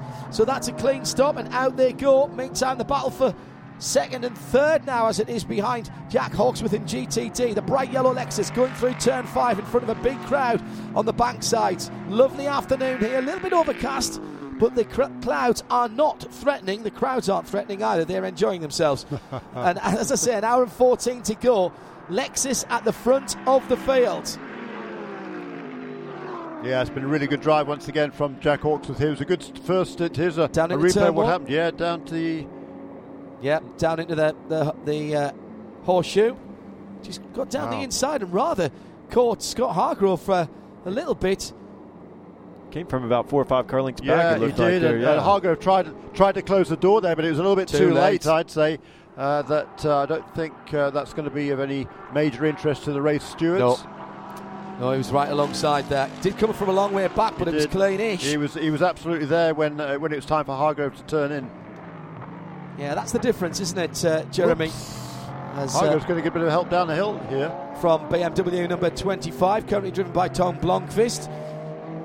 The Scandinavian just a little bit impatient there at the top of the roller coaster. Incidentally, Nick Tandy just reset fastest lap of the race, ergo new track record a couple of laps ago. 1 minute 40.781. The old record was 141.2. Last year's fastest lap, a 42.6. So almost, well, it's 0.8 of a second and more ahead of the race fastest lap from 1 year ago. I think we don't have to worry that the GTD lap record has been hit with a very large hammer and broken into little pieces, have we? The old record was a 44.3. No, actually, they haven't got down to that yet. Really? No. They're a little bit quicker than last year. Jack Hawkesworth set the fastest lap last year, 145.1. The fastest lap this year is at 144.9 by Hargrove and Farnbacher. Hawkesworth has done 45.0 so far, so fractionally quicker than last year. But the record was from 2 years ago at Lawson Archenbach in the Audi, 144.3. Very interesting. We'll have to keep an eye on that one. Meanwhile, Patrick Long and Townsend Bell continue their jousting match out on the circuit, heading up through the Snake and through the S's, the lower S's into the upper S's. And Patrick Long must be trying to think of something new here. He's tried a couple of times. Certainly got the traction coming out of turn 12 at the southern end of the circuit, but he's not been able to turn that into an opportunity to pass without the danger of being pushed off the track by the Lexus. Now we've got one of the BMW GT Le Mans cars coming in. Now this time Pat's staying in behind Townsend for longer. He hasn't committed to which side he's going. Looks like the Lexus has got the better drive this time. Is Pat going to do a really late dive? Hasn't let Townsend know which way he's going. Fakes to the left, then comes back to the right. Really close quarters racing at the top of the roller coaster. Now, can he put the Lexus? Brilliant manoeuvre down the middle of the roller coaster. I don't think I've seen a pass for position made there very often. Patrick Long, that was brilliant stuff. Absolutely brilliant stuff. Completely faked out Townsend Bell, who was expecting the attack at the top of the hill, Owen Trinkler, and then he just stayed there, maybe just forced the Lexus into trying to go through the middle part a little bit too quick and then pounced. That was brilliant stuff. Yeah, it was. We had the aerial shot there as we were watching this battle go on, and it's like they came down as they went through roller coaster coming down to Hogpen. I don't know if just Townsend lifted earlier. Clearly Pat had the line to get into Hogpen and took over. You know this place very well. Yeah. That's not a place where you normally... that's not a place that you normally pass there. So I don't know if he just lifted there. I'm not sure. I almost thought he was coming to pit lane that time by. It's because he wanted to make sure that Pat wasn't right on him if he made that maneuver over to pit lane. If you're instructing here, by the way, that is not an overtaking maneuver normally. That's not a place where you would say you'll make up a position. Down the left-hander, an extraordinary maneuver. I don't think there was a touch there. No, there wasn't a touch there. And Long gets through onto the inside. And by the time Townsend Bell thinks, I need to be turning left here, all of a sudden there's a Pat Long Porsche-shaped object there at the apex and pulls out 10 cars lengths by the time he's coming onto the front straight. Did get got a big slide on. Got a little loose there coming out of the Rear roller coaster there. Up. Yep. And just at that point, these guys have been going at it, and so Townsend probably thought that Patrick was probably getting pretty frustrated. This might get heated more. So just still an hour to go here, just over an hour. Yeah, just one more pit stop, I think, for the GTD cars and probably for the GT Le Mans cars as well. New fastest lap of the race, Jeremy Shaw. Yeah, it's indeed. A Porsche, but not the same Porsche. No, this time it's Earl Bamber. The Porsches, they've got everybody covered this season, haven't they? They haven't won the last two races for a variety of reasons, but they are the class on the field this weekend. They were fastest in the dry, fastest in the wet. I think they've been quickest in every single session. And in the race here, they've got everybody well and truly covered, it would appear. But two different strategies here. They've split their pit stops by, 4 or 5 laps between Nick Tandy and Earl Bamber there. Yeah, rather than singing to the same hymn book like they did at Lime Rock Park, and they both got beaten there. They've got slightly different strategies here this time around. And it looked like for a while there, when that number 911 car couldn't get past the BMW for a few laps, I'm sure Nick Tandy was relieved, elated would probably be a better word, when the BMW finally pulled out of the way. He was able to get past him. Because even with the pace advantage that Nick Tandy had over the BMW, who's caught behind him for, I'd say a couple of laps, which would probably cost him 2 or 3 seconds. No, it does. Like we talked at the beginning of the race, kind of the keys to the race, you get stuck in the snake area and up through the S's, you just got to run single file, and you end up running that pace. And the BMW probably does have good straight line speed, so he couldn't get by him in any areas because he exposed the car. So definitely back to second, but this is going to be interesting with the Porsches here because they did split the strategy on when they make their final pit stop. So we're just getting close to almost to an hour to go, and they'll probably, 50 minutes, Jeremy, you think, come in and make that last stop? Yeah, I'd say so. And the number 912, his car is going to need probably a little bit less fuel than 911. They were, 5 laps apart on their pit stops, which is reasonable difference, but not a huge difference. Getting on for 10 minutes, isn't it? That's the... So true. It's a long lap here. You're right. Good point. Yeah. Question would be for me. We know that the 911 stopped with just under 90 minutes to go, on or under 90 minutes to go. How much further can Earl Bamber go into the race, and will that make a difference for their last stop? Can they do a timed stop, take on a bit less fuel, and go to the end? And will they risk not taking tyres? I can't see it. But that might be the difference. Porsche's traditionally very frugal on fuel. Sounds odd to say that, doesn't it, for the performance car, but relatively speaking. Yeah, John, I think he'll end up taking tires like we saw when they made that first yellow. Most of these guys did take tires. It didn't cost them too much time. Didn't cost some of them any at all. Not at all. So I think they're going to definitely take tires here. The one car that I'm kind of curious about is the 9 car with Harfgrove here. He backed up into second place at the beginning of this race. This car dominated the first half of the race. I don't know if they're saving fuel here so they can short fill it, or make that fuel stop quicker here as we make that last pit stop, because they backed up into the 33 car, and then the 14 car that's leading stopped first before anybody. Yeah, but he's not losing any ground now. Yeah, he's lost the position, but he's hanging with Jack Hawksworth now is Scott Hargrove, and Jerome Bleckerman has been unable to make a move behind them. Behind those two by only a couple of seconds, so he has reduced his half the deficit actually, as Mario Farnbacher in the number 86 Audi. He was 4 seconds behind, or almost. It's now 2 seconds between the second and third place cars, the 9 and the 33, and the number 86 car of Mario Farnbacher. Leader coming up to the back of the Lamborghini from Magnus Racing at the wrong part of the track as far as the driver Earl Bamber is concerned. Going to play follow my leader. My goodness, doesn't that Porsche look really big when it's in behind the Lamborghini? Different categories of cars, of course. GT3 version of the Lamborghini Huracan. Porsche goes through. Huracan very fast in a straight line, losing nothing to the Porsche at terminal velocity. Just didn't quite have the grip out of the corner that Earl Bamber had. Newer tyres on the 912, of course. Let's take a look at how they stand. Coming down to an hour left to go. Lexus leads GT Daytona. Jack Hawksworth by just on a second from Scott Hargrove and Jerome Blakeham all in half a second behind. So that's Lexus number 14, bright yellow. The plaid Porsche, the number 9 in second. And the multicoloured wins, number 33, Mercedes AMG GT3. Then there's a bit of a gap back, all of a couple of seconds, to Mario Farnbacher in the championship leading Acura. That's the black and pink car. Then the white number 63 Ferrari of Tony Wieland is about 4 seconds further back. Making up the top 6 is the pink and grey McLaren 720S GT3 of Matt Plum and Compass Racing. That's the 76 car. At the head of the field overall, and therefore in GT Le Mans, Earl Bamber by 3.5 seconds from his teammate Nick Tandy in the 911. And then there's 5 seconds back to Antonio Garcia. Into the pit lane now. That is the leader from GT Daytona. Now, I don't think they can go to the end from here. An hour and 4 minutes to go. Shea Adams watching the stop. Well, it's a question of whether they can go to the end on the tires as well, because the Lexus has a history of not being very kind on its tires. But remember, 12 months ago, it was the Lexus that won here at Virginia International Raceway. Fuel, tires, and a drinks bottle change for Jack Hawksworth, as they have plenty of time to get the tire change done.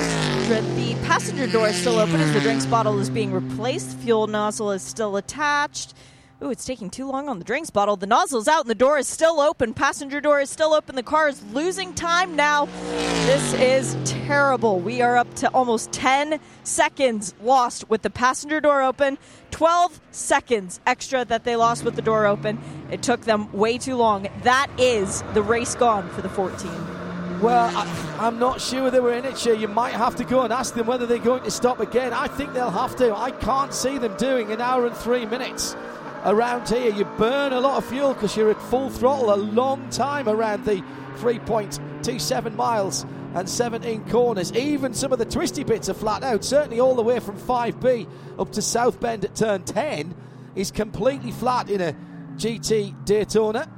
So I'm not sure that that's potentially hurt them too much. I think they'll need a splash at some stage before the end of the race. Owen Trinkler, you were watching that very closely indeed. Little things executing in the pits, and that car still doesn't actually seem like it's up to speed. Getting up there. No, it doesn't look like he's up to speed at all. I wonder if he hasn't got his belts on or something. He's been in the car for a while too. Oh, yes, that's right. He didn't get in yet. But it's little things like drinks bottle changes that can make a big difference. That was 12, 13 seconds stationary in the pit lane. That's a huge amount of time to make up on the track.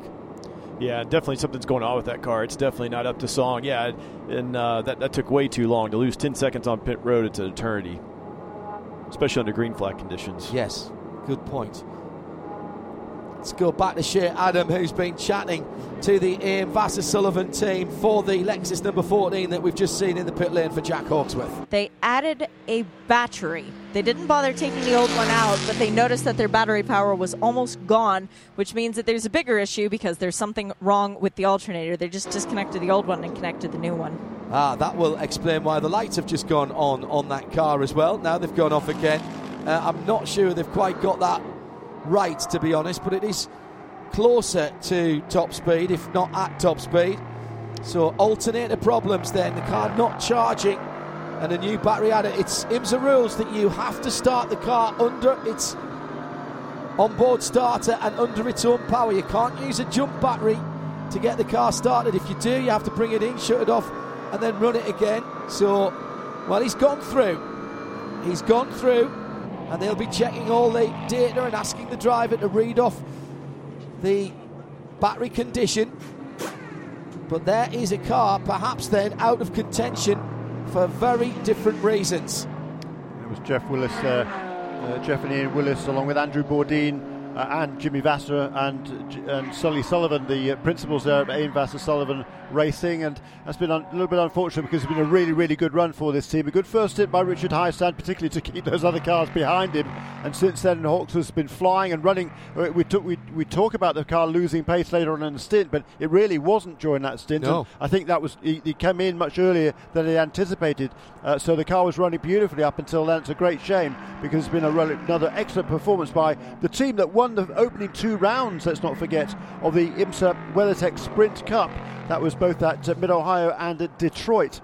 And they're still only 5 points behind Zach Robichon. That pairing coming into this round with just here and one more race at WeatherTech Raceway Laguna Seca to go. And Robichon's car is leading the race at the moment in the hands of Scott Hargrove, but he can't relax at all because just 0.4 of a second behind is the Wins AMG number 33, and then sitting in third position and closing Mario Super Mario Farnbacher. I'm sure he loves us saying that and about him. Yeah, all of a sudden Mario started to close in on this pair and pull away from Tony Vilander, because the gap from the number 86 car to number 63 Ferrari, that was pretty stationary around about a couple of seconds, or maybe 2.5 seconds. Yeah, about a couple of seconds for a long, long time. But all of a sudden it's ballooned out to 5 seconds. It's doubled in the last 3 or 4 laps. And I don't think that's because Mario's picked up the pace. He's running fast all the way along. It's because Tony in the Ferrari has lost some pace. And I'm afraid Jack Hawksworth is back into the pit lane. That series battery replacement fix hasn't worked, and the back of the car coming off.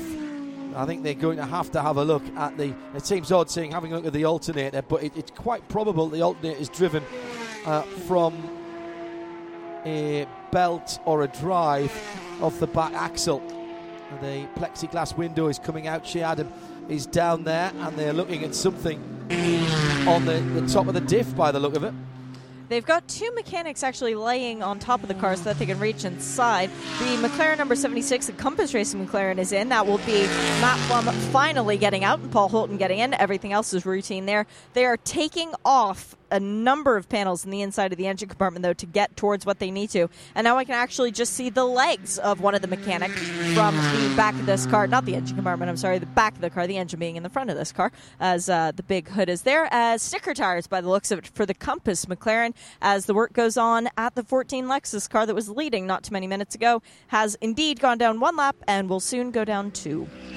Yeah, lovely stop for the Compass McLaren. Paul Holton installed in that car. You got all of the work, the driver changed the tyres, all done long before the fuel hose came out. Hello to Rob Chalmers, watching the closing stages on IMSA TV on a very hot and humid evening at Kusadis in Turkey.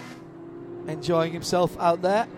Rob, thanks for tuning in and spending some of your Sunday evening at nearly 20 past 9 as it is out in Europe at the moment. Still just on an hour, 57.5 minutes to go. Porsche 1 and 2 with the 912 and the 911 in that order. 4.5 seconds between them.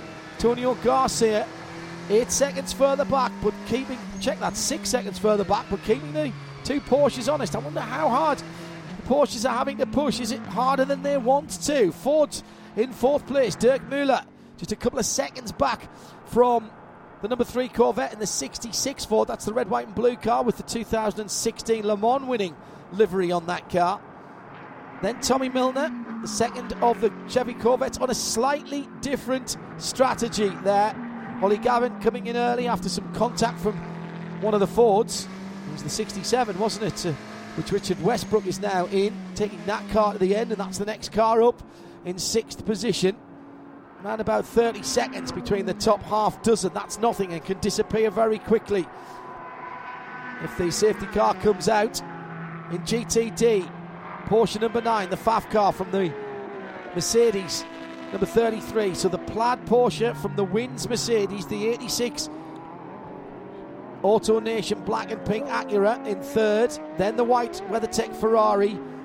Then Patrick Long in the dark grey number 73 Park Place Porsche. And Townsend Bell, now the best of the Lexus drivers, in 6th position. Catherine Legg just closing in on Townsend a little bit that time around in the Acura number 57. That's the Caterpillar car. She's in 7th position. Yeah, and Andy Lally is closing on Catherine as well, which should be interesting if and when that happens. Yeah, both closing in on Townsend Bell. I can see that ending in tears. Get all three of them together. Yeah. that could end up in sweepings up of carbon fibre there. Jerome Blinkenmolen, just mentioned him in riding high in GT Daytona. That wins Mercedes shirt. Adam now into the pit lane. Fuel and stickers for Jerome, so he'll be happy about that. We've also got two... Do you think we can go from here? George Barley seems to have a little bit of a grin on his face, and he doesn't normally do that unless he feels confident about the work of his crew and the ability of his car and driver. Fuel nozzle is still attached as the number 12 is now entering the pit lane. Nope, now it's cleared the 33, so even if the 33 chooses to left, it will have nobody in front of it. So that's the good news. 96 Turner Motorsport BMW also in. That is getting Bill Oberlin, and the 48 Honda Racing Lamborghini now has Brian Sellers as the 33 perfect service, and away she goes. Just had a very interesting tweet from Fair Use. Says, watching with great interest what's going on at VIR, but got a bit of a difference of opinion in the household. My wife thinks the Lexus grill is fabulous. I think it's dreadful. Is this fight material? Listen, I don't give out marriage. In the eye of the beholder, right? Yeah, we're all very good, Jeremy. Very good. Very diplomatic. Meantime, racing on track, out of the pits. The couple of cars just getting back up to speed, but going through now, Catherine Legg and Andy Lally in the... These two not yet made their next pit stop, so this is the battle for 5th position right now. At the 96 car, many laps down. Well, several laps down. At the Oak Tree turn, two mid-engine svelte coupes, very very, very evenly matched, it would seem, on top speed, the NSX and the Lamborghini. All of the GT Daytona cars, aren't they? They've done a remarkable job, I think, in balancing the performance of these cars, and there's not much to choose between any of them. Regularly, we see 8 or 9 or 6 or 7, certainly different manufacturers in a row on the timing charts, and as usual here, the same thing, and it's been a good battle. There's been lots of good battles in this class all the way through this race. GTLM's rather boring by GTLM standards. There's no real close battles going on there at all. The closest between any of them is a couple and a half seconds. Not the case in GTD. Yeah, that's yet. I'm still going to say yet because fair comment. There's still pit stops to be done, and I'm not entirely certain that everybody's got the same thoughts about their final pit stops. VIR, beautiful place to come anytime when there's a motor race on, even better. 44 cars in the pits, by the way, as is number 63 for Tony V. Lander. 53 minutes remaining. So that's Andy Lally in the 44 Lamborghini Huracan coming into the pit lane, and presumably that's a full service, Adam, for those cars coming in now. Yes, sir, it is for both Andy Lally and Tony Villander, who came in the Ferrari. That was fuel and tires. For Patrick Long, it's an unconventional call to pit lane because he does not have radio communication with the team. He cannot hear them, so they just ran out to the pit wall with their bright yellow pit board that they normally just dangle in front of the car to signal Patrick to say, come in, you're going to need some fuel, as has gotten the radio call for first and second in GTD. The Fat Motorsport Plaid Porsche number 9. Scott Hargrove is into the pit lane, and right behind it, because he couldn't actually see Mario Farnbacher. He was so close to the tailpipes in the number 86 MSR Acura. So the number 9 is first. They are doing new Michelin tires on that car, brand new. They still have stickers on them, as there's a little bit of debris on the front straight all the way over to the right-hand side of the track. I think it's well enough off the line. Fuel and tires going on for the 86 Acura as well, who is going to get their service done for. And into the pit lane does come Patrick Long and the number 4 Corvette. So Faf needs to leave soon, or else his exit's going to be blocked. It's going to be blocked. It's going to be bad for the GTD leader as he tries to pull out, because now he's got a bright yellow Corvette right in front of him. They're waiting on the fuel nozzle to come out. Let's make sure that he gets clear of the Corvette, but it will be a clean exit for the 86. The 9 is released, and he does manage to get the steering lock all the way over, but the 86 is rolling first, and Super Mario gets back out on track ahead of his Canadian nemesis. Yeah, that's interesting. That is a position change in the pit lane, and Mario Farnbacher then gets ahead of the car that was leading GT Daytona. Here comes Blake Mullen in the picture as well, and Blake Mullen's going to go through. Yeah, he stopped a couple of laps ago, so his Michelins are completely up to temperature now. We've seen him do this before, Jeremy, time and time again. He's very good at getting temperature and pressure into the Michelins. He's got to get past the Faf car if he's going to do it now. Great defensive driving by Hargrove into turn 4. The tricky little left-hander now starting to climb through 5B. Here comes Farnbacher. Here comes Blake Mullen, in the AMG. There was a chance there, but he was very fair, Owen. He didn't press that too much. That could have been disastrous for both of them. No, it could have, John, and he slowed his momentum now. He came through the snake and out through the S's. Now Scott's getting some temperature in the car. As we get the oak tree, he may be able to hold on to this position here. Nick Tandy much closer to Earl Bamber as they went through last time. A number of people loving the look of the 720 GT3 McLaren. Distinct look of a 90s GT1 car. Completely agree. Meantime, the power of the AMG, my goodness me, just blows by. That was very impressive.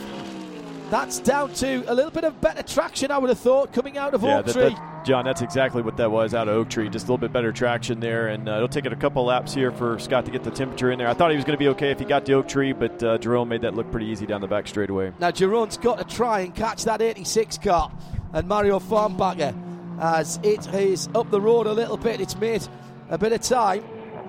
Bless you, Jeremy.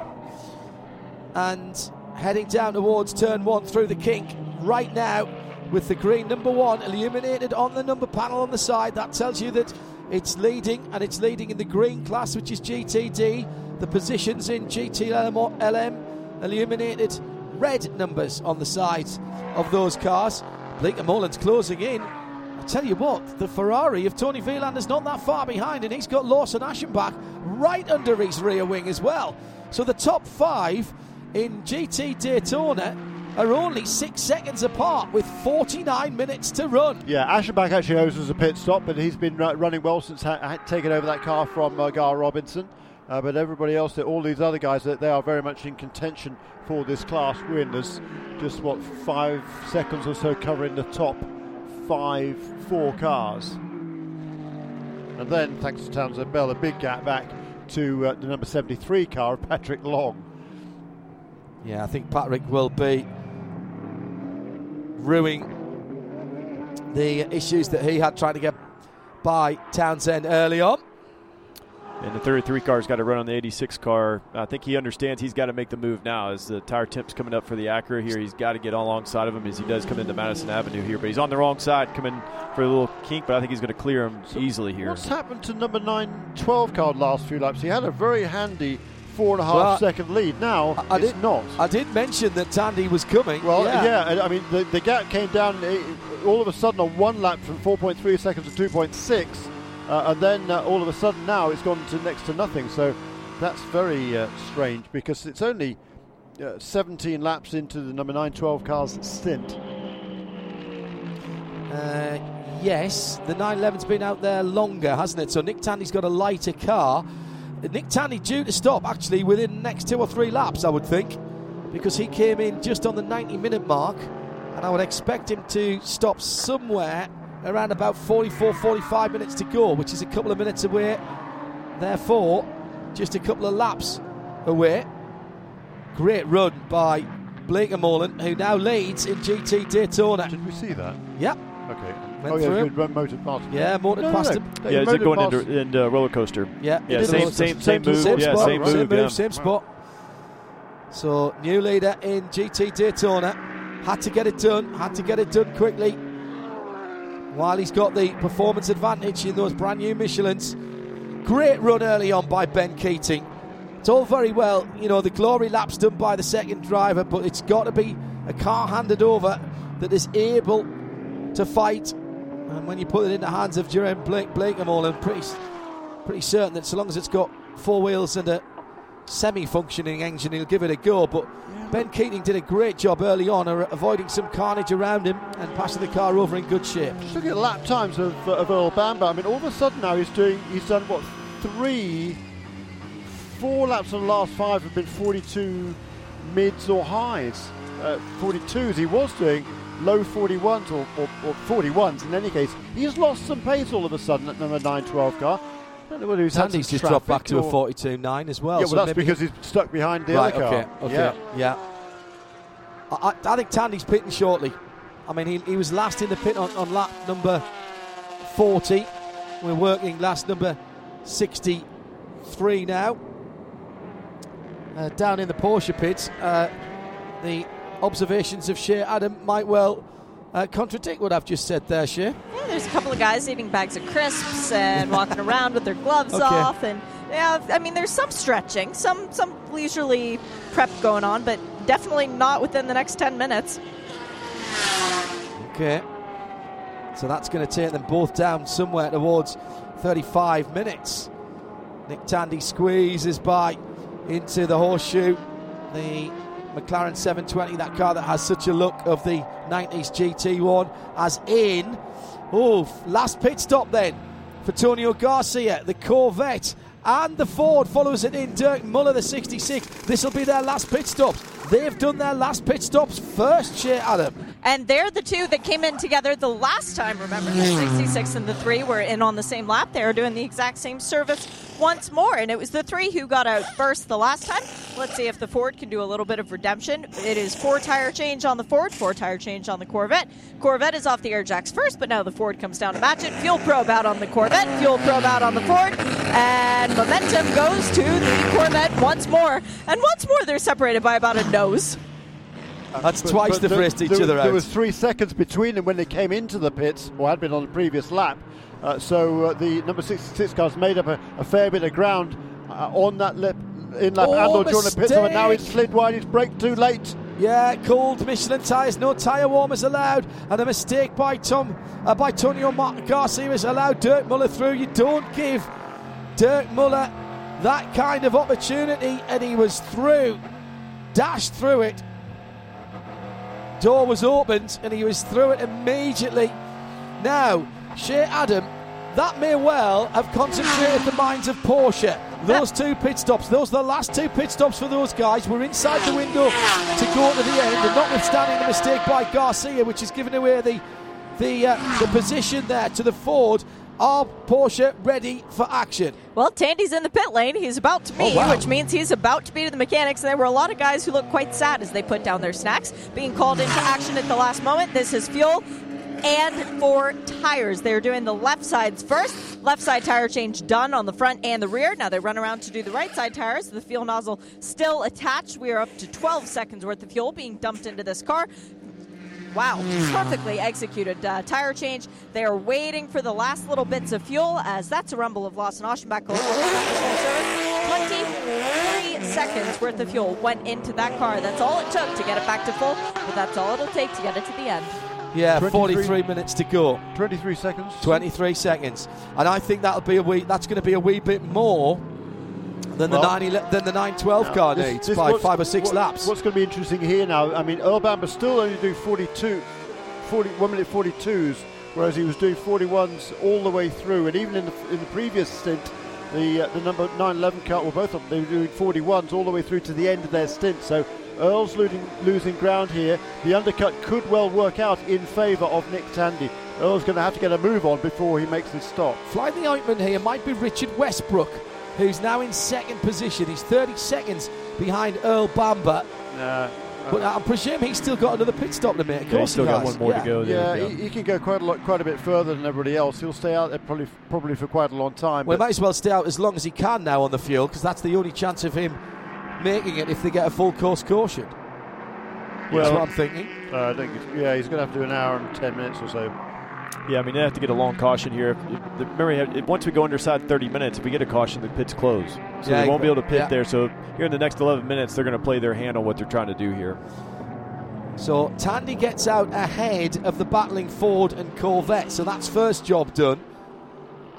How quickly will the 912 team respond? Those are the championship leaders, remember. Tandy and Pile really want to win another race. They want to get back on terms with their teammates. Meantime, that battle between Ford and Corvette getting very close indeed as they come to the top of the roller coaster. Down the inside for Tommy. He's hit the Ford. He's turned him round. And he's turned them both off the circuit at the top of the roller coaster for Tonio. It was Tonio Garcia on the number 66 car of Dirk Muller. Wouldn't have expected that.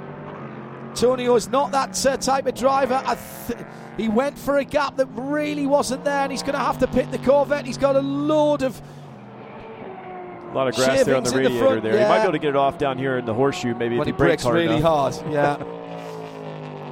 Well, that has to be looked at by race control. They'll normally turn around the decisions really quickly. Race control has been exemplary this weekend again. Yeah, almost coming to a stop. Tommy Milner gets rid of most of it on the inside of the corner. on the apex of the corner. Do you know what? That's actually, he's still, I might lose the position. He's defending to the left and then to the right. He might be making his situation even worse here. Goes wide at turn 3. What he has done is slowed down the Ford and allowed his teammate back into this. Tommy Milner, 40 minutes to go. Under review, that incident at the top of the roller coaster. Now, what about Earl Bamber as these two continue the battle? 3 of them now. It looked like Tandy, when he made his pit stop, he had a GTD car of Oschenbach there, and Oschenbach let him go before he got in the snake, which was critical because it didn't see any traffic when we were on the onboard there ahead of him, so maybe he's really putting some laps together here as we kind of do the over-undercut here. Who's that?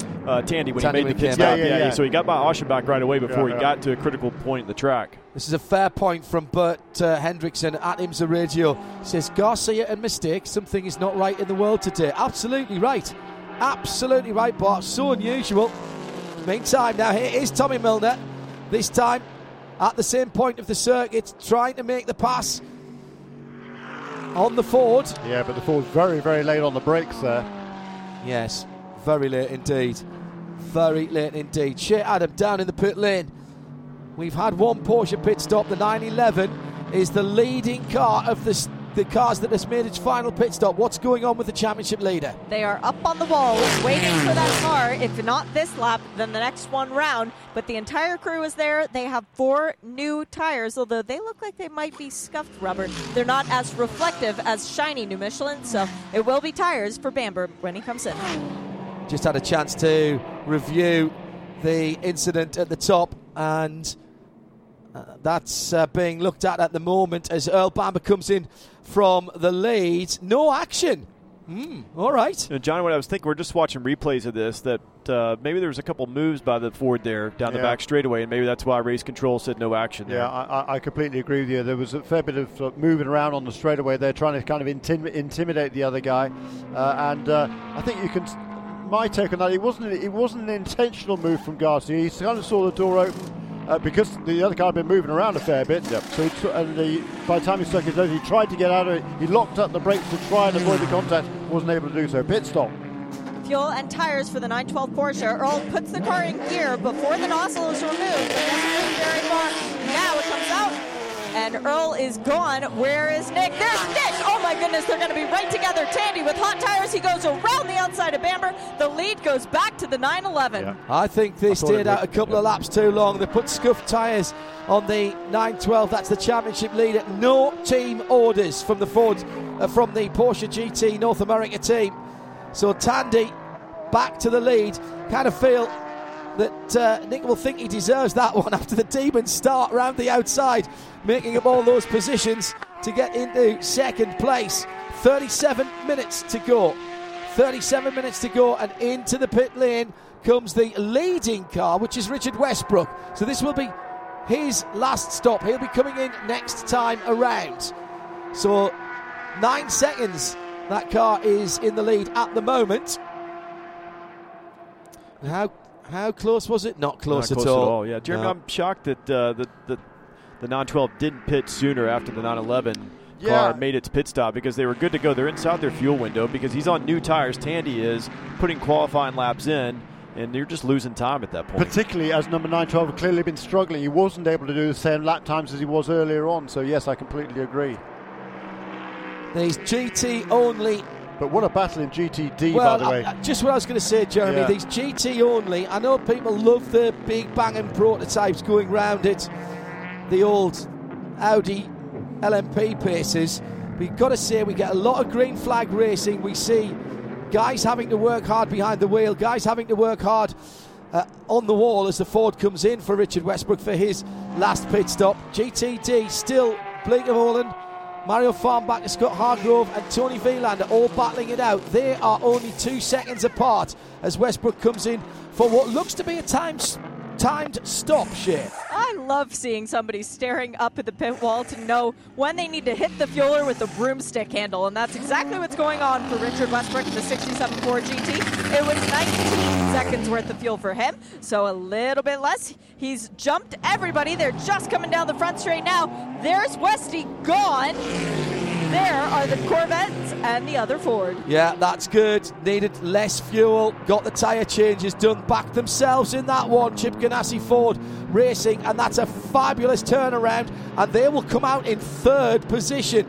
Now Westy's on scuffed tyres. Everybody else are getting their tyres up to temperature and pressure. But now, here's the GT Le Mans race we were hoping for. I said it would come back together. It has. The two Porsches are up the road, separated by 4 seconds. And then we've got this great battle and through straight away. What a manoeuvre for Antonio Garcia. Well, might have been a slight mistake from Garcia when he went through on one of the Fords. And we've got 3 wide at the bottom of the S's. This will not end well. Oh my goodness me. And the 2 Corvettes have swept past the 2 Fords in 2 or 3 corners.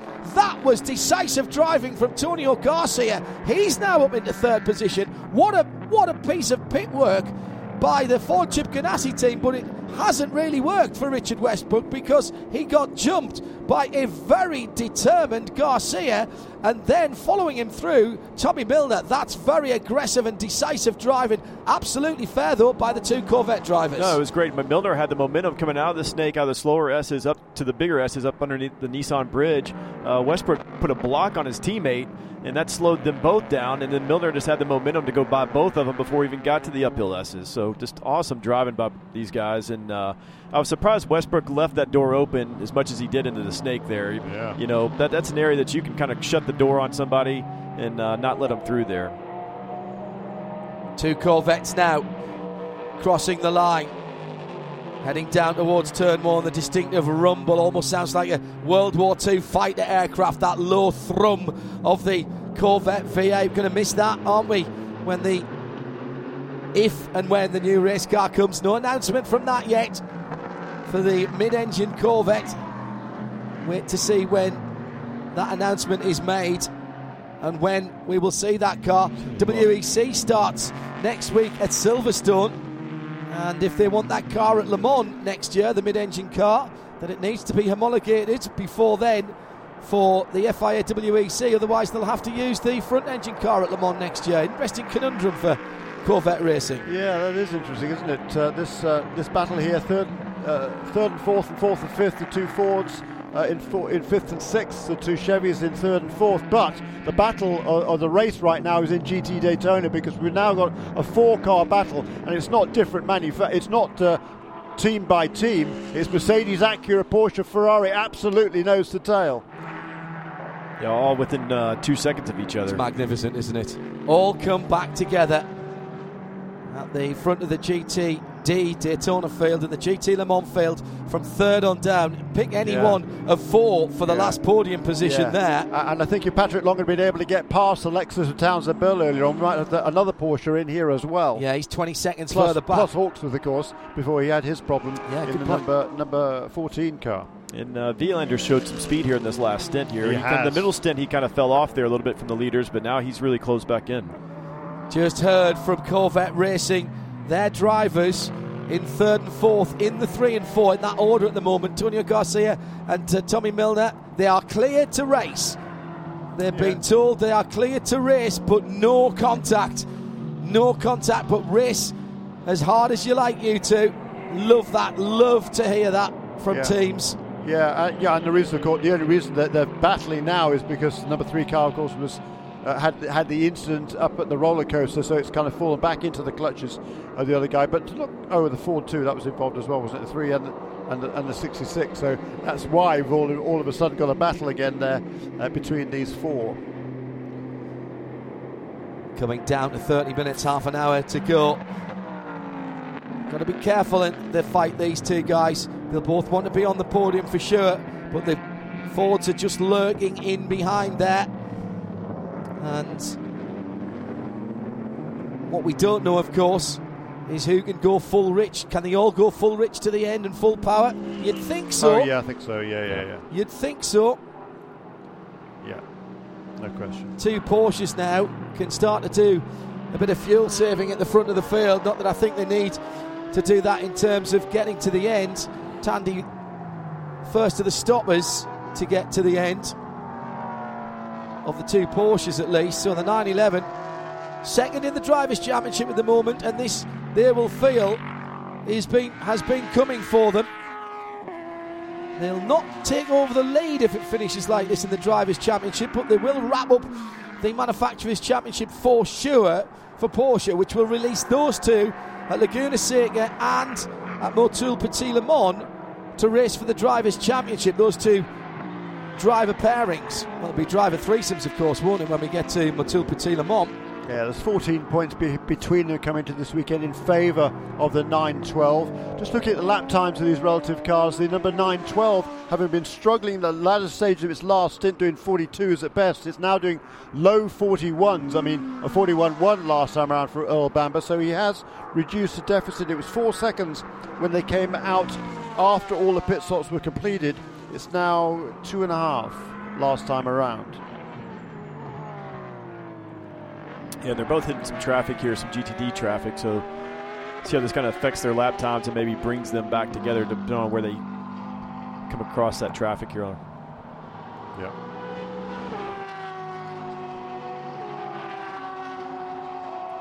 Well, Twitter's lit up after the bits and pieces of contact, particularly at the top of the roller coaster. Rainline says, tough call, not going to complain about a no call, but I probably wouldn't have complained if they had called a drive-through for contact responsibility.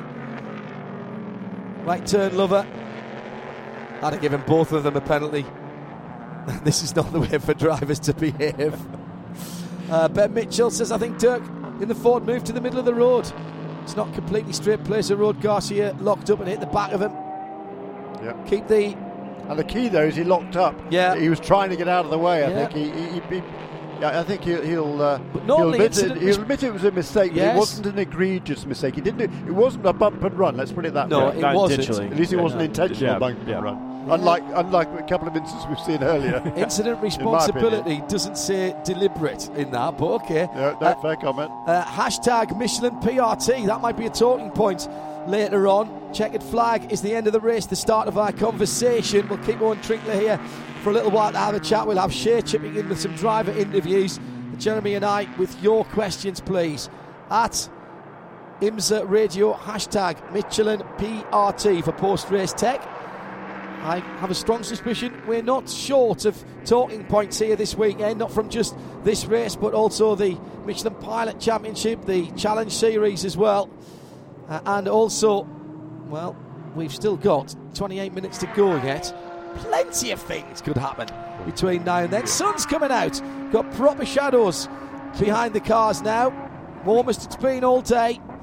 We should see some of these GTD cars, to be honest. We haven't seen it for a long time, have we? It seems to me. Maybe I'm looking... You've been looking down. Yeah, maybe. Yeah, the top four absolutely together. BMWs in GT Le Mans not been on the pace this weekend at a track that they have done well at in the past. And that'll be of some concern and disappointment to Rahal Letterman Lanigan. Meantime, on the back straight, the South Pits. That must be the car with the Lexus with the battery problems again, because there's no headlights on. So that's the 14, isn't it? That's Hawksworth's car. And that's come to a halt. And I think he's given up the unequal struggle there. The Nissan Titan Estate, Titan pickup truck has pulled up. It's in a safe place there. Yeah, Hawksworth has just turned everything off. There's an air of resignation in the eyes of Jack Hawksworth, man from the north of England. And battery's gone. What he said to the safety worker who was there quickly. Right across the line, Jeremy. Ask and thou shalt receive. Here comes the Wins AMG GT3 down towards the first corner. Brake. Ease the car into the apex. Why am I talking about this? Owen Trinkler, you know this track. Let's talk us through it as he's driving through. It's a shame we're not on the onboard all the time. Now going up through into NASCAR, part. turn 3 into turn 4 here as we head into 5A, 5B is what we call the snake here, as we're back on the onboard with the NSX here. Full power here. On new tires, it's flat out all the way through this right-hand turn, but they're probably just a little bit of lift, put a little weight to the nose. We're headed up under the Nissan bridge. Top gear as we get up to the turning point for the S is flat out, so you're going to go way left here and then set it up over the curb. Use much curb as you can. Back to the right, and the car kind of gets in the middle of the road here. Just a little bit of brake, down a gear, and back to power through Sunset Bend as we head into Oak Tree here. Just a little bit of brake. Car gets really light where they are right now, and then turn it into Oak Tree and then back to the power hard as you can. So down Madison Avenue, you get your Kindle out, read a couple of chapters of your favourite book. Up through the gears here, just cruising along, check your gauges and make sure everything's good to go as we come down Madison Avenue up over the rise here. What I can never get right is where's your braking point for the top of the hill, because there's marker boards. What you're looking at, the one board there? We're past the one board, yeah. Really? Oh, yeah, we're way in there past the one board there, and as we come down the roller coaster here, use as much curb on the left as you can. Just a little bit of brakes as we come into Hogpen, not much. And I want to be back on the power before the car lands down into Hogpen. And that settles it down, so you've got the weight on the back end, and that's pushing you down for the final part of the right-hander. And that's a long straightaway, too. The straightaway starts there all the way down into turn 1. I mean, people don't realize it just because it's got this bend in it coming into the horseshoe here into turn 1. It's so long from the time that you go full power in Hogpen until you get to the brake zone in turn 1. And this is the big, looking from the tail end here of Tony Vidan's car, fourth in the train. That's the biggest lead that Jerome Blekemolen has had since the round of pit stops, or since he took the lead after that round of pit stops when he muscled his way past the number 86 Acura. Jeremy, how close do you think the 33 car is? I mean, is it good to go on fuel? It's 55 minutes when it pitted. I mean, how close do you think that they're cutting it here? I would imagine they knew they could get to the end from there. The other 4 cars, number 9, 86, 73 and 57, all came in a couple of laps later. But I would think they would be pretty confident to be able to get from there.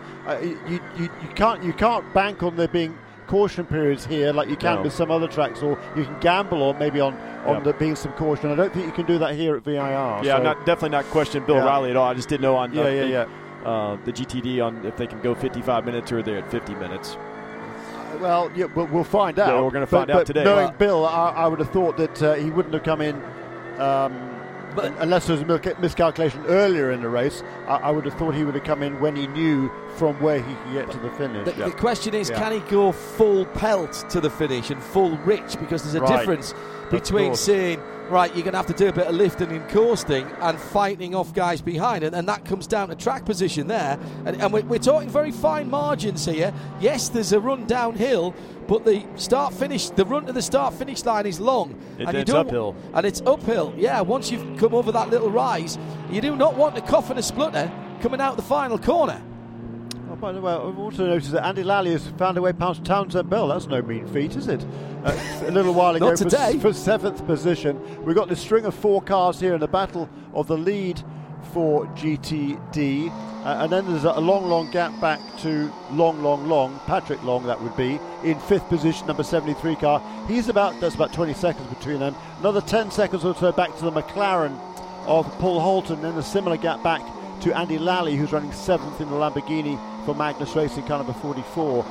He's just ahead of Townsend by a second or so, and Catherine Leggs not too far behind him either. Let's go to Shea Adam, who has by no means, I mean, we need to make this absolutely clear, by no means has she intimated that either Jeremy or indeed Owen are questioning Bill Riley, but she has asked the question. I said, can he go full rich to the end? And Bill said, no, we're actually saving fuel right now. He has pulled out a gap, and they're saving fuel. And he said, we're good to the end, but he is going to do a little bit of conserving during this period of the race. Yeah. Well, there you go. That's fine. I mean, he got himself out in front. That was always important to get that track position, get in front early on, and then he can kind of control the pace, because the GTD cars are so closely matched. If you can save a little bit of fuel, not go completely 100% qualifying pace the whole time, save a little bit of fuel but still keep ahead of the guy you're racing with. And that was one of our Porsche keys to the race, wasn't it? Track position, one of the 3 Ps. That's as patient when passing and track position. And Bill Riley's done his numbers right to get him out there, and they've traded that off. So much in motor racing, Owen, is a compromise, a trade-off. They've traded off another couple or 3 seconds of fuel to be able to go full rich all the way at the end, to be a second and a half right now, controlling the race. And he's not yet been under pressure, so he doesn't have to push that hard right now. No, and the best place to save fuel is out front, so you can control your pace and stuff. And so and the BOP is so close, like Jeremy was saying, and GTD, that it's just, the Mercedes doesn't have great top-end speed, but it's got great mid-corner speed, kind of like we do in our GT4 car. And so the best place for him is put his car out front. He can run the pace that he wants to run. He can set the tone of where everything needs to be. So that was a great call about Bill to do that. That's why I kind of talked about 55 minutes. I thought would be kind of cutting it close. Me too. But get him out front, save a couple, save some fuel there for a lap or so where he needs to do. And it's not like he was an hour and 5 minutes, which would have been pottering around in third gear. Oh, you need to caution at that point. Yeah, exactly. I mean, exactly right. I knew he wasn't going to cut it that. No, exactly. That big margin, but just maybe a half a lap or so, just to get him in that window where he could get the track position and get out front. I've got to say, it's not the worst thing either to have Mario Farnbacher behind you, who's leading the championship, Jeremy, because right now, as we've got a full course yellow. Now, what's happened here? I'll go back to that point. We've got a safety vehicle on the circuit, 2 safety vehicles on the circuit. Somebody's gone off on the uphill. Have they? At the right in front of the villas. And they're scrap. Oh, yeah. Yikes. Somebody's been. It's a 57. It's Catherine Legg. And she's been off. Now, she was battling with Andy Lally. No. That was a long time ago. She was trying to chase down Townsend Bell. She was about a second. She's out the car. Good. That's the good news. Out of the car on her own. She's dislodged tyres right in front of the Villas there and bent the Armco. That's a very fast part. Just coming up over the top of the rise, turn 9-10, South Bend, Sunset Bend area. And that is going to be a clean-up required. Catherine's already taken her helmet, her balaclava off. The safety team already there. Full course caution number 2. Now, Catherine saved a big incident earlier on in the weekend when they had a suspension part failure on that car, and she managed to keep the car out of the wall and get it back to the pits. It's tore off the left front corner off of it. Completely.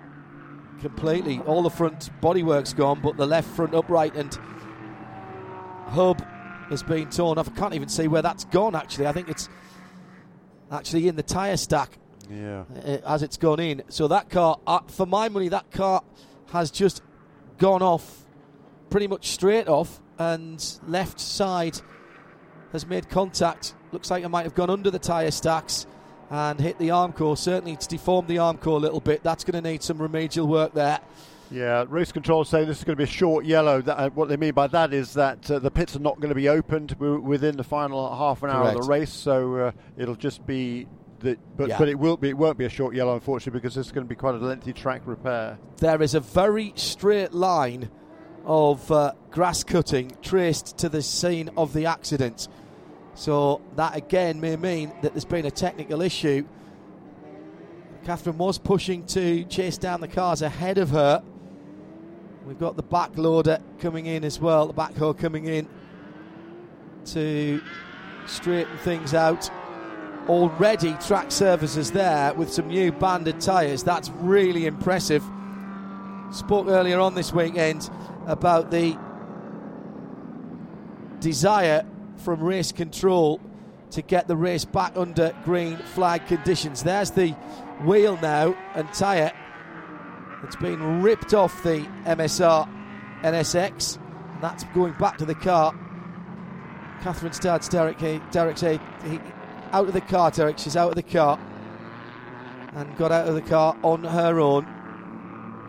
She's walked over and been speaking to the medics. So that's good news. The pass around will start in a moment. We're under 17 minutes. They're wasting no time here, are they, with the track repairs? That's a magnificent effort. No, and it's been like that all weekend, hasn't it, Jeremy? It really has. They've been busy. They got through a lot of tyre stacks this weekend.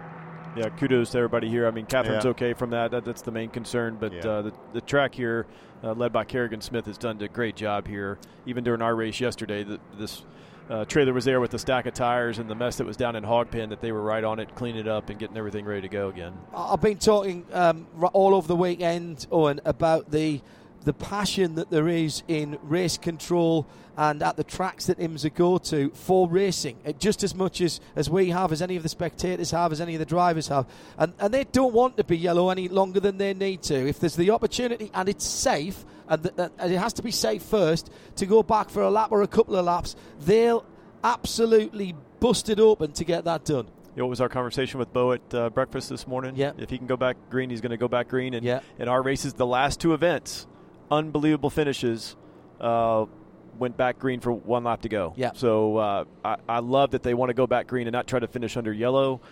Main concerns the driver's okay. Make sure that's all good to go and the track's good to go back green. But I'm glad that they do the quick service that they get done, and then we can go back race and finish under green. That's what the fans come here to see. Yeah. And just think about if we finished under yellow in those two events, the fantastic finishes that we would have been denied. Yeah. Been denied. Bob Barfield, by the way, is who we're talking about, our race director for the IMSA WeatherTech Sportscar Championship. He also said he came in for a bit of flack from a few people because of those last minute restarts, the green-white checkered scenarios. It does have a propensity for some other incidents to occur on that last lap, which can cause, of course, cost a lot of money for some people, and it has done to do each of the last two races. We're here to race, though. But we're here to race. That's exactly right. And those sort of incidents can happen any time during a race. That's his point, and he's absolutely right. I guess I don't need to say it to my team owner sitting over the back of my right shoulder here. There he is. But we're here to race, so no matter what. Just a little You'll be dig deep next time, Owen. That's right. Just a little footnote there. did also see a photographer being looked at by the track medics. I have a suspicion that he might have been between the Armco and the catch fencing there, but he was still on his feet as well. So we'll try and get some word on everybody's condition there. Catherine will be taken, after an incident like that, everybody involved will go back to the infield medical centre just for a proper check over. That's standard operational procedure, so the ambulance pulling up there is nothing to be overly worried about. And as soon as we get the official word from IMSA, and they are very, very good indeed in letting us know, we'll find out what's going on. Left rear damage on the car, of course, from earlier on that car. Catherine Legge's 57 on the Heinricha Racing car. We wish her the best. Bit of work for the team then before they go out to California. Their other car leading the championship, sitting in second position at the moment. Time ticking down, but still 13 and a half minutes to go. I fancy we'll get 7 or 8 minutes of racing here if we can get those tyres put back straight. 5 minutes more of work and then they'll clear those guys away. Pits will not open here. That'd be pretty impressive if they can do that in 5 minutes, I think. John, there's a fair bit of shuffling around to do there, plus it's not far to get those vehicles out of the way. They can go over get them onto the Patriot course, yeah, and then they'll double back around to underneath us here. The Nissan GTR, which has done safety car duties here for a little while now, is heading the field up. So, do we get a final dash for cash then between the two Porsches? And it brings Corvette back in and Ford. We've paired them up again, Noah's Ark style, Porsche, Corvette, Ford, BMW. Now, in fairness, the 24 car, I think, has fallen off the lead lap now for Jesse Krohn. Yes, it has. But the other 7 are still on the lead lap. And GT Daytona, well, per many one from the top 9, really, in the finishes we've seen recently. Given that they're all on the lead lap, Jeremy, the top 9, down to Lawson Aschenbach, I think, in that right. 9th position. That's exactly right. So, and you're right. If you look at the laps they've been turning, I think Bleekemolen, as we've kind of documented, number 33 car has looked super strong this weekend. It's been, I think, measuring the pace there for Jerome Bleekemolen after making that pit stop with what was it, 55 minutes to go or thereabouts. Yeah. So he was the first, that and the 76 car were the first 2 cars to make their final pit stops. So he's probably light footing a little bit, but he's able to maintain that advantage. And I'm sure as a result of doing that, he should have kept some life into his Michelin tyres as well. But as we've seen also through this entire race weekend, this is not a particularly abrasive racetrack, and the tyres do tend to stand up pretty well. Yeah, and they're going to cool off during this caution period too, so they'll come back to life. And we're just going to be under 10 minutes to go here still, so the few laps that we're going to get that should be okay on tires. I think the one car did definitely benefit here was the 76. They got kind of out of sequence because I think they had a left side tire going down when Plum was in it earlier when he got hit by the Lamborghini there. So I think they pitted right outside the hour mark just because they were probably forced to. Yeah. And so I think this definitely helps them out to make it to the end. Yeah.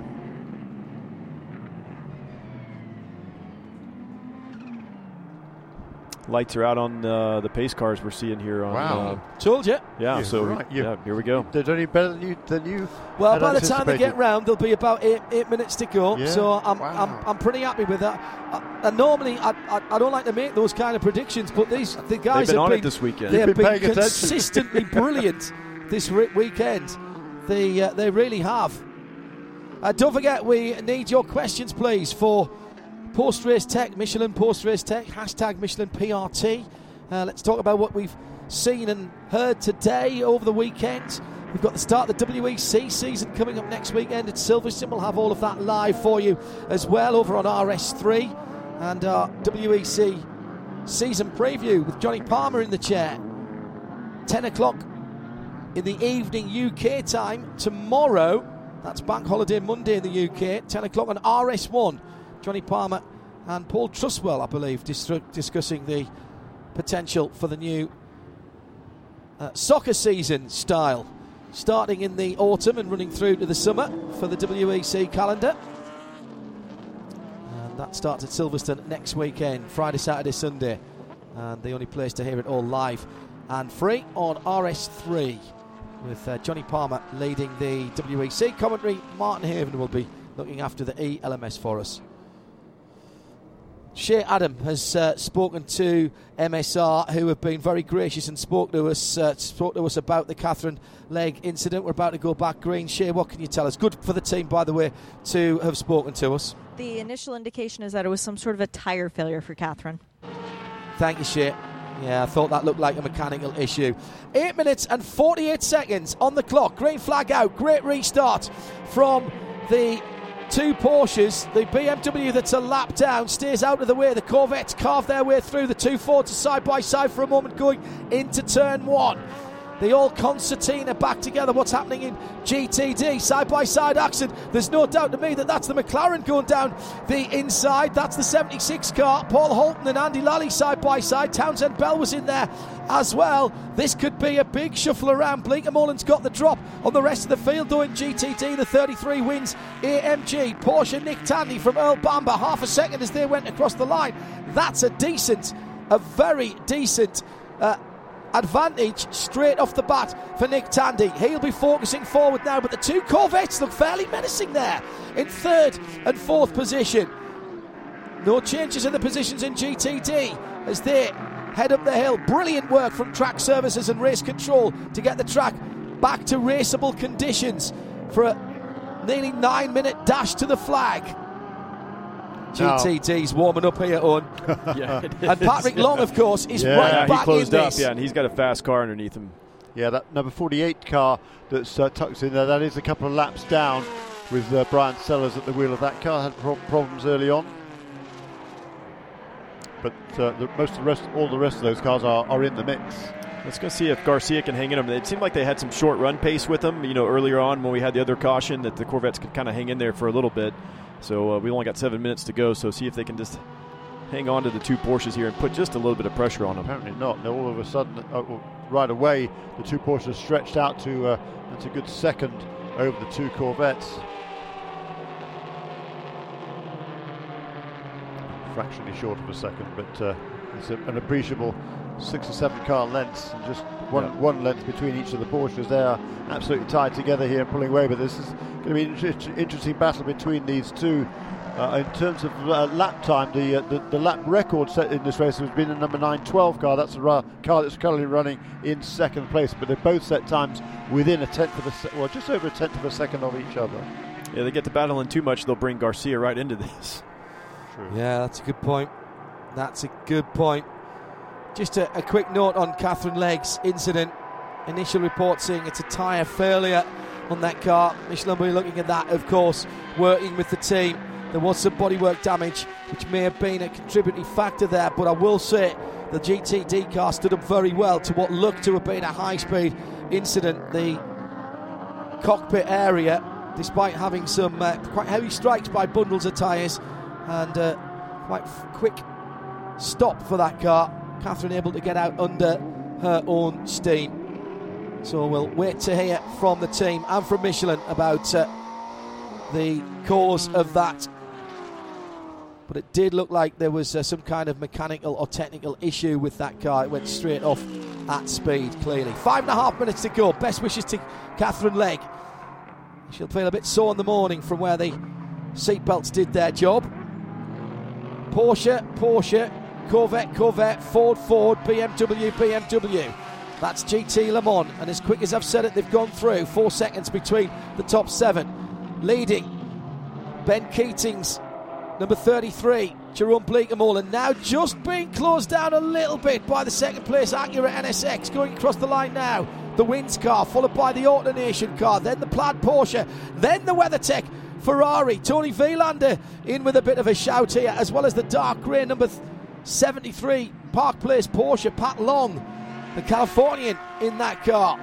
GTD still battling. GT Le Mans, can we possibly see Antonio Garcia get close enough to the Porsche to put some kind of move on them? Demon late braking from Antonio earlier on. He's keeping the second place car in sight. Tandy just stretching away a tiny bit, only just over half a second between second place and the first of the Corvettes. then his teammate about the same behind. And watch out for the first of the Ford GTs, the light blue and red number 67, Richard Westbrook. Is he the man most likely at the moment, Jeremy Shaw? Well, I don't know. I mean, all these cars, again, they're pretty closely matched. The Porsches have definitely got the legs on everybody, though, in this race. They're the only cars to have lapped under 1 minute 41 seconds, and I expect that to continue to the end of this race. But between the Chevys and the Fords, very, very little to choose between them.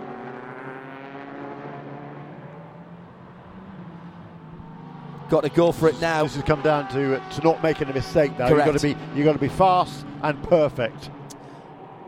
At the moment, it looks with these cars equidistant as though there's not much going on, but Owen Trinkler, this is where drivers earn their money. It's just as intense as being door-to-door with someone, because you know you cannot make even the tiniest of mistakes here.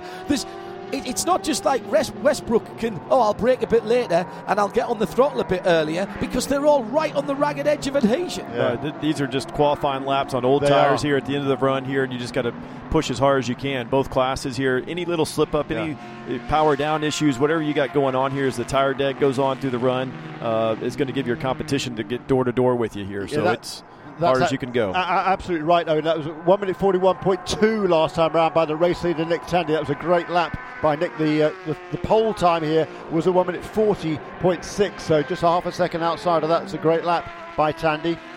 Always good to be in the lead at this point. Tandy's got a clear lap ahead of him. He's got to not think about what's going on behind him. But if you're not first, and let's say you are Westy, you've got a target in front of you. Does that help you in terms of trying to chase down the car ahead when they're this close? I don't know if it helps you, but I mean, the biggest thing is that Tandy's got clean air is really what you want. He got the downforce here, which you needed in the high-speed turns here at VIR. But I mean, Westy's going to be pushing here. I mean, we're all pros here, so at this point, you really don't need to rabbit out there to for you to go any harder. You're going to go as hard as you can, no matter what position you're in. Yeah, and if you're out in front, you've got no distractions. It's just down to yourself. So no excuses either. Yeah. Well, the worst thing about chasing somebody is, particularly when you're all pushing so hard, is that if you're watching the guy in front and he makes a mistake, you can quite easily follow him off, because you get target fixation, don't you? Yeah, you could have that, but I mean, most of the guys here are going to be okay with that. 41.1 that time for Nick Tandy. Just great driving here. Once again, he pulls out another couple of tenths of a second over his teammate Earl Bamber. Which Richard Westbrook looking to make up a position. Fifth he has, fourth he wants. Sorry, a bit of Yoda commentary there. 90 seconds to go as the McLaren that had been going so well, a little bit of a spin. Be dicey with Andy Lally. That was coming out of Hogpen onto the start-finish line, and that was Paul Holton trying to make up some places on the restart, and I think he had done, actually. He hadn't, no. He was still behind Patrick Long. Right, okay. He's dropped a couple there, though, hasn't he? Yeah. No doubt. So, coming up next on IMSA Radio for our worldwide audience will be Michelin Post Race Tech. Get your questions in. Hashtag Michelin PRT. And at IMSA Radio, please. We'll discuss that afterwards. Plenty to talk about here. A lot of people talking about how good the safety teams have been here this weekend. Also talking about that new Corvette. Will it be able to be running? I think it's going to be white flag this time around. As the time, let's see. Time ticking down. Maybe white flag.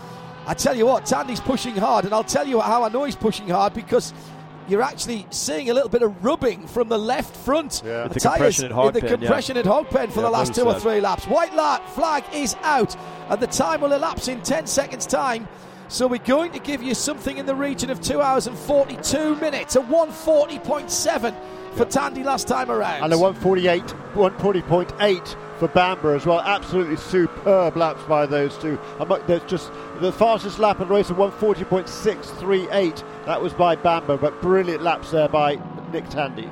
Well, there's been a couple of moments of brilliance, hasn't there, from Nick Tandy right at the start of the race when he drove around the outside of everybody to get into second, and that set him up. And now again at the end. And Tony Wielander's on the podium. Wielander has pushed up, and it's the Pfaff Porsche that's in trouble. It's dropping back. The Pfaff Porsche and Scott Hargrove was slow there and wide coming out of the out of the horseshoe, and I wonder if Pat Long's got through there as well. No doubt who's still leading. No, still 4th position for the FAF Porsche, but Pat Long's there. But Wieland has gone through. 3 different manufacturers in the top on the podium at the moment as they're heading on their final lap. It's Bleekemolen for AMG, then the Auto Nation MSR NSX, then Tony Wielander for WeatherTech, then it's the Porsche of Scott Hargrove for FAF. Ooh, this championship's going to be very, very interesting going into the last couple of rounds of the year, and the Sprint Cup as well, which will complete its season at WeatherTech Raceway Laguna Seca, live on NBC Network, that next race for those of you here in the US. Nick Tandy with 2 pieces of absolute brilliance. Outside pass at the start to get the second, and then pulled the pin on the restart. Great pit work. 9-11 wins it for Pile and Nick Tandy. Championship leaders Earl Bamber and Lawrence Vantour pegged back by a few points, but it's a Porsche 1-2, and Porsche are manufacturers champions for 2019 in GT Le Mans. An equally brilliant team effort for the 33, and the wins AMG. Ben Keating doing a super job when there was mayhem around him earlier on. Handed the car over to Bleekemolen unmarked. Great pit work and strategy from Bill Riley and the rest of the team. And Keating and Bleekemolen win GTD at VIR. The last time we'll see those guys here for a wee while. Yeah, that's been a long time coming. They've worked super hard, that team. That's a 6 different manufacturer to win in GTD this season. Brilliant performance by that entire team. As you say, that's thoroughly well deserved. They've had a couple of wins that kind of snatched away from them for different reasons. Congratulations, Patrick Pile. With this win, you become the winningest driver in GTLM. Since the merger, you now have 12 victories, and Porsche got the Manufacturers' Championship, so it's an all-around pretty good day. Yeah, I mean, it's perfect day. We have a tough quali for Nick. He went off. He was really pissed, but I tell him, never give up. We have a great car. The guy make an excellent job. All the Michelin tires was working perfectly on our cars this weekend. And Manufacturer Championship was the first step. So this is done. Now we can fight until the end with our sister car. We make a great job also today. It was a great fight with them. And yeah, we will try to make their life a bit more difficult for the driver championship. Even if it's not easy, we will never give up until the end. But yeah, it's a great day for Porsche. Congratulations, Patrick. Thank you. Very excitable, Patrick Pile. Apologies for the slightly colourful language there, as they have got their win in the bag, an inch closer to the win total of their teammates. They've won the long races before now. This is the first of the sprint races that they have won. We'll let Shea try and hustle down to the 33 squad, where Ben Keating and Bill Riley are already celebrating their GT Daytona victory. Owen Trinkler, you've been with us right the way through. As far as Porsche's concerned, a perfectly controlled and paced race from Porsche. They had the pace on the field. They still had to execute, and did. Nick Tandy and Patrick Pile combining brilliantly, and 2 fantastic pieces of driving from Nick Tandy at either ends of the race. Yeah, what a great performance by Porsche here today at VIR. I mean, they just weren't going to let the strategy get away from them like they have the last couple of races. So they had the pace today. Looks like the car was just brilliant over the bumps, and especially out of Oak Tree. It would just go right over the curbing and just didn't miss a beat at all. Put the power down so brilliantly, and just what an awesome win. I mean, they just dominated today. You drive the GT4 version of the AMG GT. The GT3 has won here today. Hats off to Ben Keating and to Jerome Bleekemolen. But Bleekemolen can't do that if Ben Keating doesn't get the car to him in perfect condition, in absolute mayhem going on. Oh, there was all Ben kinds of stuff going on. Like, he was in the middle of that tornado that was going on with 5 or 6 cars that were battling there in GTD, and Ben did an awesome job. And those guys have been fast here. They just had different things happen here the last couple of years where they couldn't be on the podium or win the race, and they did the right call. Bill did the right thing. They need to do is get the track position, get Jerome out front, and then to set sail from there. Total team performance there. Oh, We've seen it from your brilliant guys and Ted Giovannis Motorsport before. That's very reminiscent of what your guys do. It is. It's just, I mean, even Porsche, Bill Riley, it's all team performance here. It's the drivers, it's the crew, everybody involved. You don't win races just with the drivers. You win races with everybody. Well, Ben Keating, the last time you won this race, you got a nice little ring for winning the Oak Tree Grand Prix. This time, you get a nice little Michelin Man trophy. Almost as good? It may be better. It has to be better. You know, I think we got third place here a few years ago, and of all the trophies on my trophy case, the little metal Michelin Man, the little metal bibendum, has got to be my favorite. So I'm very excited that he's going to have a friend up there with him. Well, and a gold one instead of a bronze one, so that's even better. Woo! Congratulations, Ben. Thank you. A very happy Ben Keating there, and rightly so. Blake Moreland did a bit of extra racing this weekend down at South Boston Speedway in the late model, qualified 6th for that, and was running solidly in the top 10 before he had some technical issues. But he has done really well. He gets out of the car and he's just taking the helmet off at the moment. We'll get a chat with the winning drivers as soon as we can. Jeremy Shaw, meantime, is doing a bit of quick arithmetic, so I'll leave him to that for the moment with a reminder of your questions, please. At IMSA Radio for Michelin Post Race Tech, hashtag Michelin PRT. Still waiting for official word on Catherine Legg and that incident, and the potential of a photographer there who was involved in that as well, but looked to have been walking around. That's good news, and we'll get you the details of that as soon as we can. Jeremy, how are you doing with the numbers? What would you like to go with first? You tell me. Well, let's do GTD then, if you've got that. Let's do GTD. Yeah. The season-long championship, Mario Farnbacher and Trent Hinman already came in with a huge lead. It's now even huger. Zachary Robichaud will, I think, move ahead of Bill Oberlin and Robbie Foley into second place, but a long, long way behind in the season-long championship. However, in Sprint Cup, Zachary Robichaud will extend his lead. It was 5. Oh no, excuse me. He won't extend his lead. He will still lead on 175. I reckon, though, with the second place finish today, Trent Hinman and Mario Farnbacher, the overall championship leaders, will be just one marker behind him, 175 to 174. With one race to go, then time out. Race to go. So whoever finishes ahead of the other will win that. In the manufacturers, in the Sprint Cup for GTD, Porsche came in here with a 2-point edge over Lexus. That will now be a 5-point edge, I believe, over Lexus, with Acura 3 points further back there. In the season-long championship for the manufacturers, Acura led coming in here and will continue to do so. 242 for Lexus, 234 for Lamborghini. Porsche on 231 will move 1 point ahead of Lexus into third place. GT Le Mans. Yeah, GT Le Mans. Porsche win the championship. Porsche win the championship. They'd already they were done close it except, to it anyway. Except for the shouting. Yeah. All they had to do was start. So that's done and dusted. In second place, Ford will still lead Chevrolet, but rather than by 8 points, it'll now be by 6. In the Drivers' Championship, 280 points now for Vanthoor and Bamber to the 269 of today's race winners, Pillay and Tandy. So just 11 points between them. Jan Magnussen and Antonio Garcia with a third place finish will move back ahead of Richard Westbrook and Ryan Briscoe. Magnussen and Garcia will be 10 points behind Pillay and Tandy. So that's to get 10 points from second to third. And don't forget that Sprint Cup final race is the next race of our season. It's live on NBC Network for those of you in the USA, and that'll be at WeatherTech Raceway, Laguna Seca. The rest of the season, the full season, and of course the Endurance Cup will all come to a head at Motul Petit Le Mans in early October. Shea Adam is down in the scrum at the Victory Circle. Shea, have you been able to hunt down any of the drivers for us?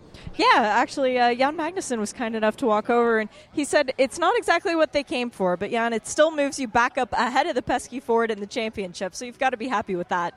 Oh yeah, for sure. It's podium is great for the championship, but we are so hungry for a win, and but the team did great this weekend. The car was fantastic all the way through. We had an exciting qualifying yesterday. Some good racing today. There's a small miscommunication between Antonio and Mueller, but both came back from that, and yeah, on the podium's great, but we want to win. And congratulations also on Kevin's wedding recently. Thank you. It was a fantastic weekend last weekend as well. Yeah, it looks like that was a lot of fun. I like that. I'm going to use that one in future if I ever get called for contact. It was a miscommunication between me and the guy that I fired into. Owen Trinkler's writing that down and storing that up. I got to use that one to Bo Barfield there. Yeah, absolutely. Yeah, Magnussen, philosophical as ever, Jeremy. Not what they came for, but they'll move ahead of their Ford. That mighty battle between Ford and Chevrolet Corvette in the Drivers' Championship as well. But they're desperate for a win. It's been a long time since they've been on the top step of the podium, and particularly, of course, for Jan and for Antonio Garcia, who managed to win a championship without winning a race. Yeah, it's been really frustrating for those guys. I mean, they come so close so many times. They've had, I think, 7 or 8 front row starts since they last had a win. So, yeah, somewhat frustrating for Magnussen Garcia. In terms of the GTD Championship, you said they are leading by more now. So Mario Farnbach has stretched his lead in GT Daytona after that victory, Shea. By how much, though? I want to be able to give him a number. All right, okay. If you don't mind, Jeremy. We'll do that. Okay. We'll do that quickly. You get cracking. Okay. Well, I've got good news for Mario, but I can't tell you just quite yet how much you've stretched the championship lead up to. But that battle at the end with Jerome Blake Mullen, were you having fun driving with your old rival out there on track, your old teammate? Yeah, basically I was biting my fingernails my own because he was pretty quick. And in the beginning he had to save fuel, and I tried to keep up with him, but he was pretty strong the whole time. But I tried to do my best to stay on him, and maybe took my chance at one point, maybe with traffic or something, but in the end he was stronger than us, and I know I didn't, or he probably knew that I didn't want to do a lot of risk because we're working for the big one here, and obviously today was a really good day for us. And a really bad day, unfortunately, for Turner Motorsports, which means that the gap has stretched 37 points now for you and Trent Hinman going into the next round of the championship. Your advantage. Congratulations on that. And 2 years in a row, a podium here at VIR. Thank you. Yeah, really have to thank the crew guys. We had a rough start into the weekend. We've been a little bit lost the first 2 days, and today and yesterday in the qualifying we made a big move forward. Good job. Thank you. Yeah, good stuff. That championship edging closer and closer, but still got to deliver that in the last couple of rounds. Magnificent stuff here at VIR. A big crowd on hand to see plenty of action and a little bit of controversy as well, and a few incidents, but mainly great racing. Owen Trinkler, thank you very much for being with us. This is a track that you know and love very well. It produces good racing. It's produced this weekend. What a fantastic weekend of racing. All the IMSA series that were here. Kudos to VIR and the crew here for getting all the cleanups done when we did have cautions to get us back to green flag racing. If there's our listeners out there, if you haven't been to VIR, get here next year and come watch this race. Jeremy Shaw and Owen will stay with us as we head to our post-race tech show, with a reminder that we've got a couple of races for you next weekend. We've got Silverstone on RS3 for the start of the WEC season, plus the ELMS race on the Saturday, and the Barcelona 24 hours on RS1. We'll be back with IMSA content for you on RS2, live content for you from WeatherTech Raceway Laguna Seca. That race is live on Network NBC here in the United States. Michelin Post-Race Tech next, live from VIR. This program is a Radio Show Limited production. Tell your friends there's more at radiolemans.com.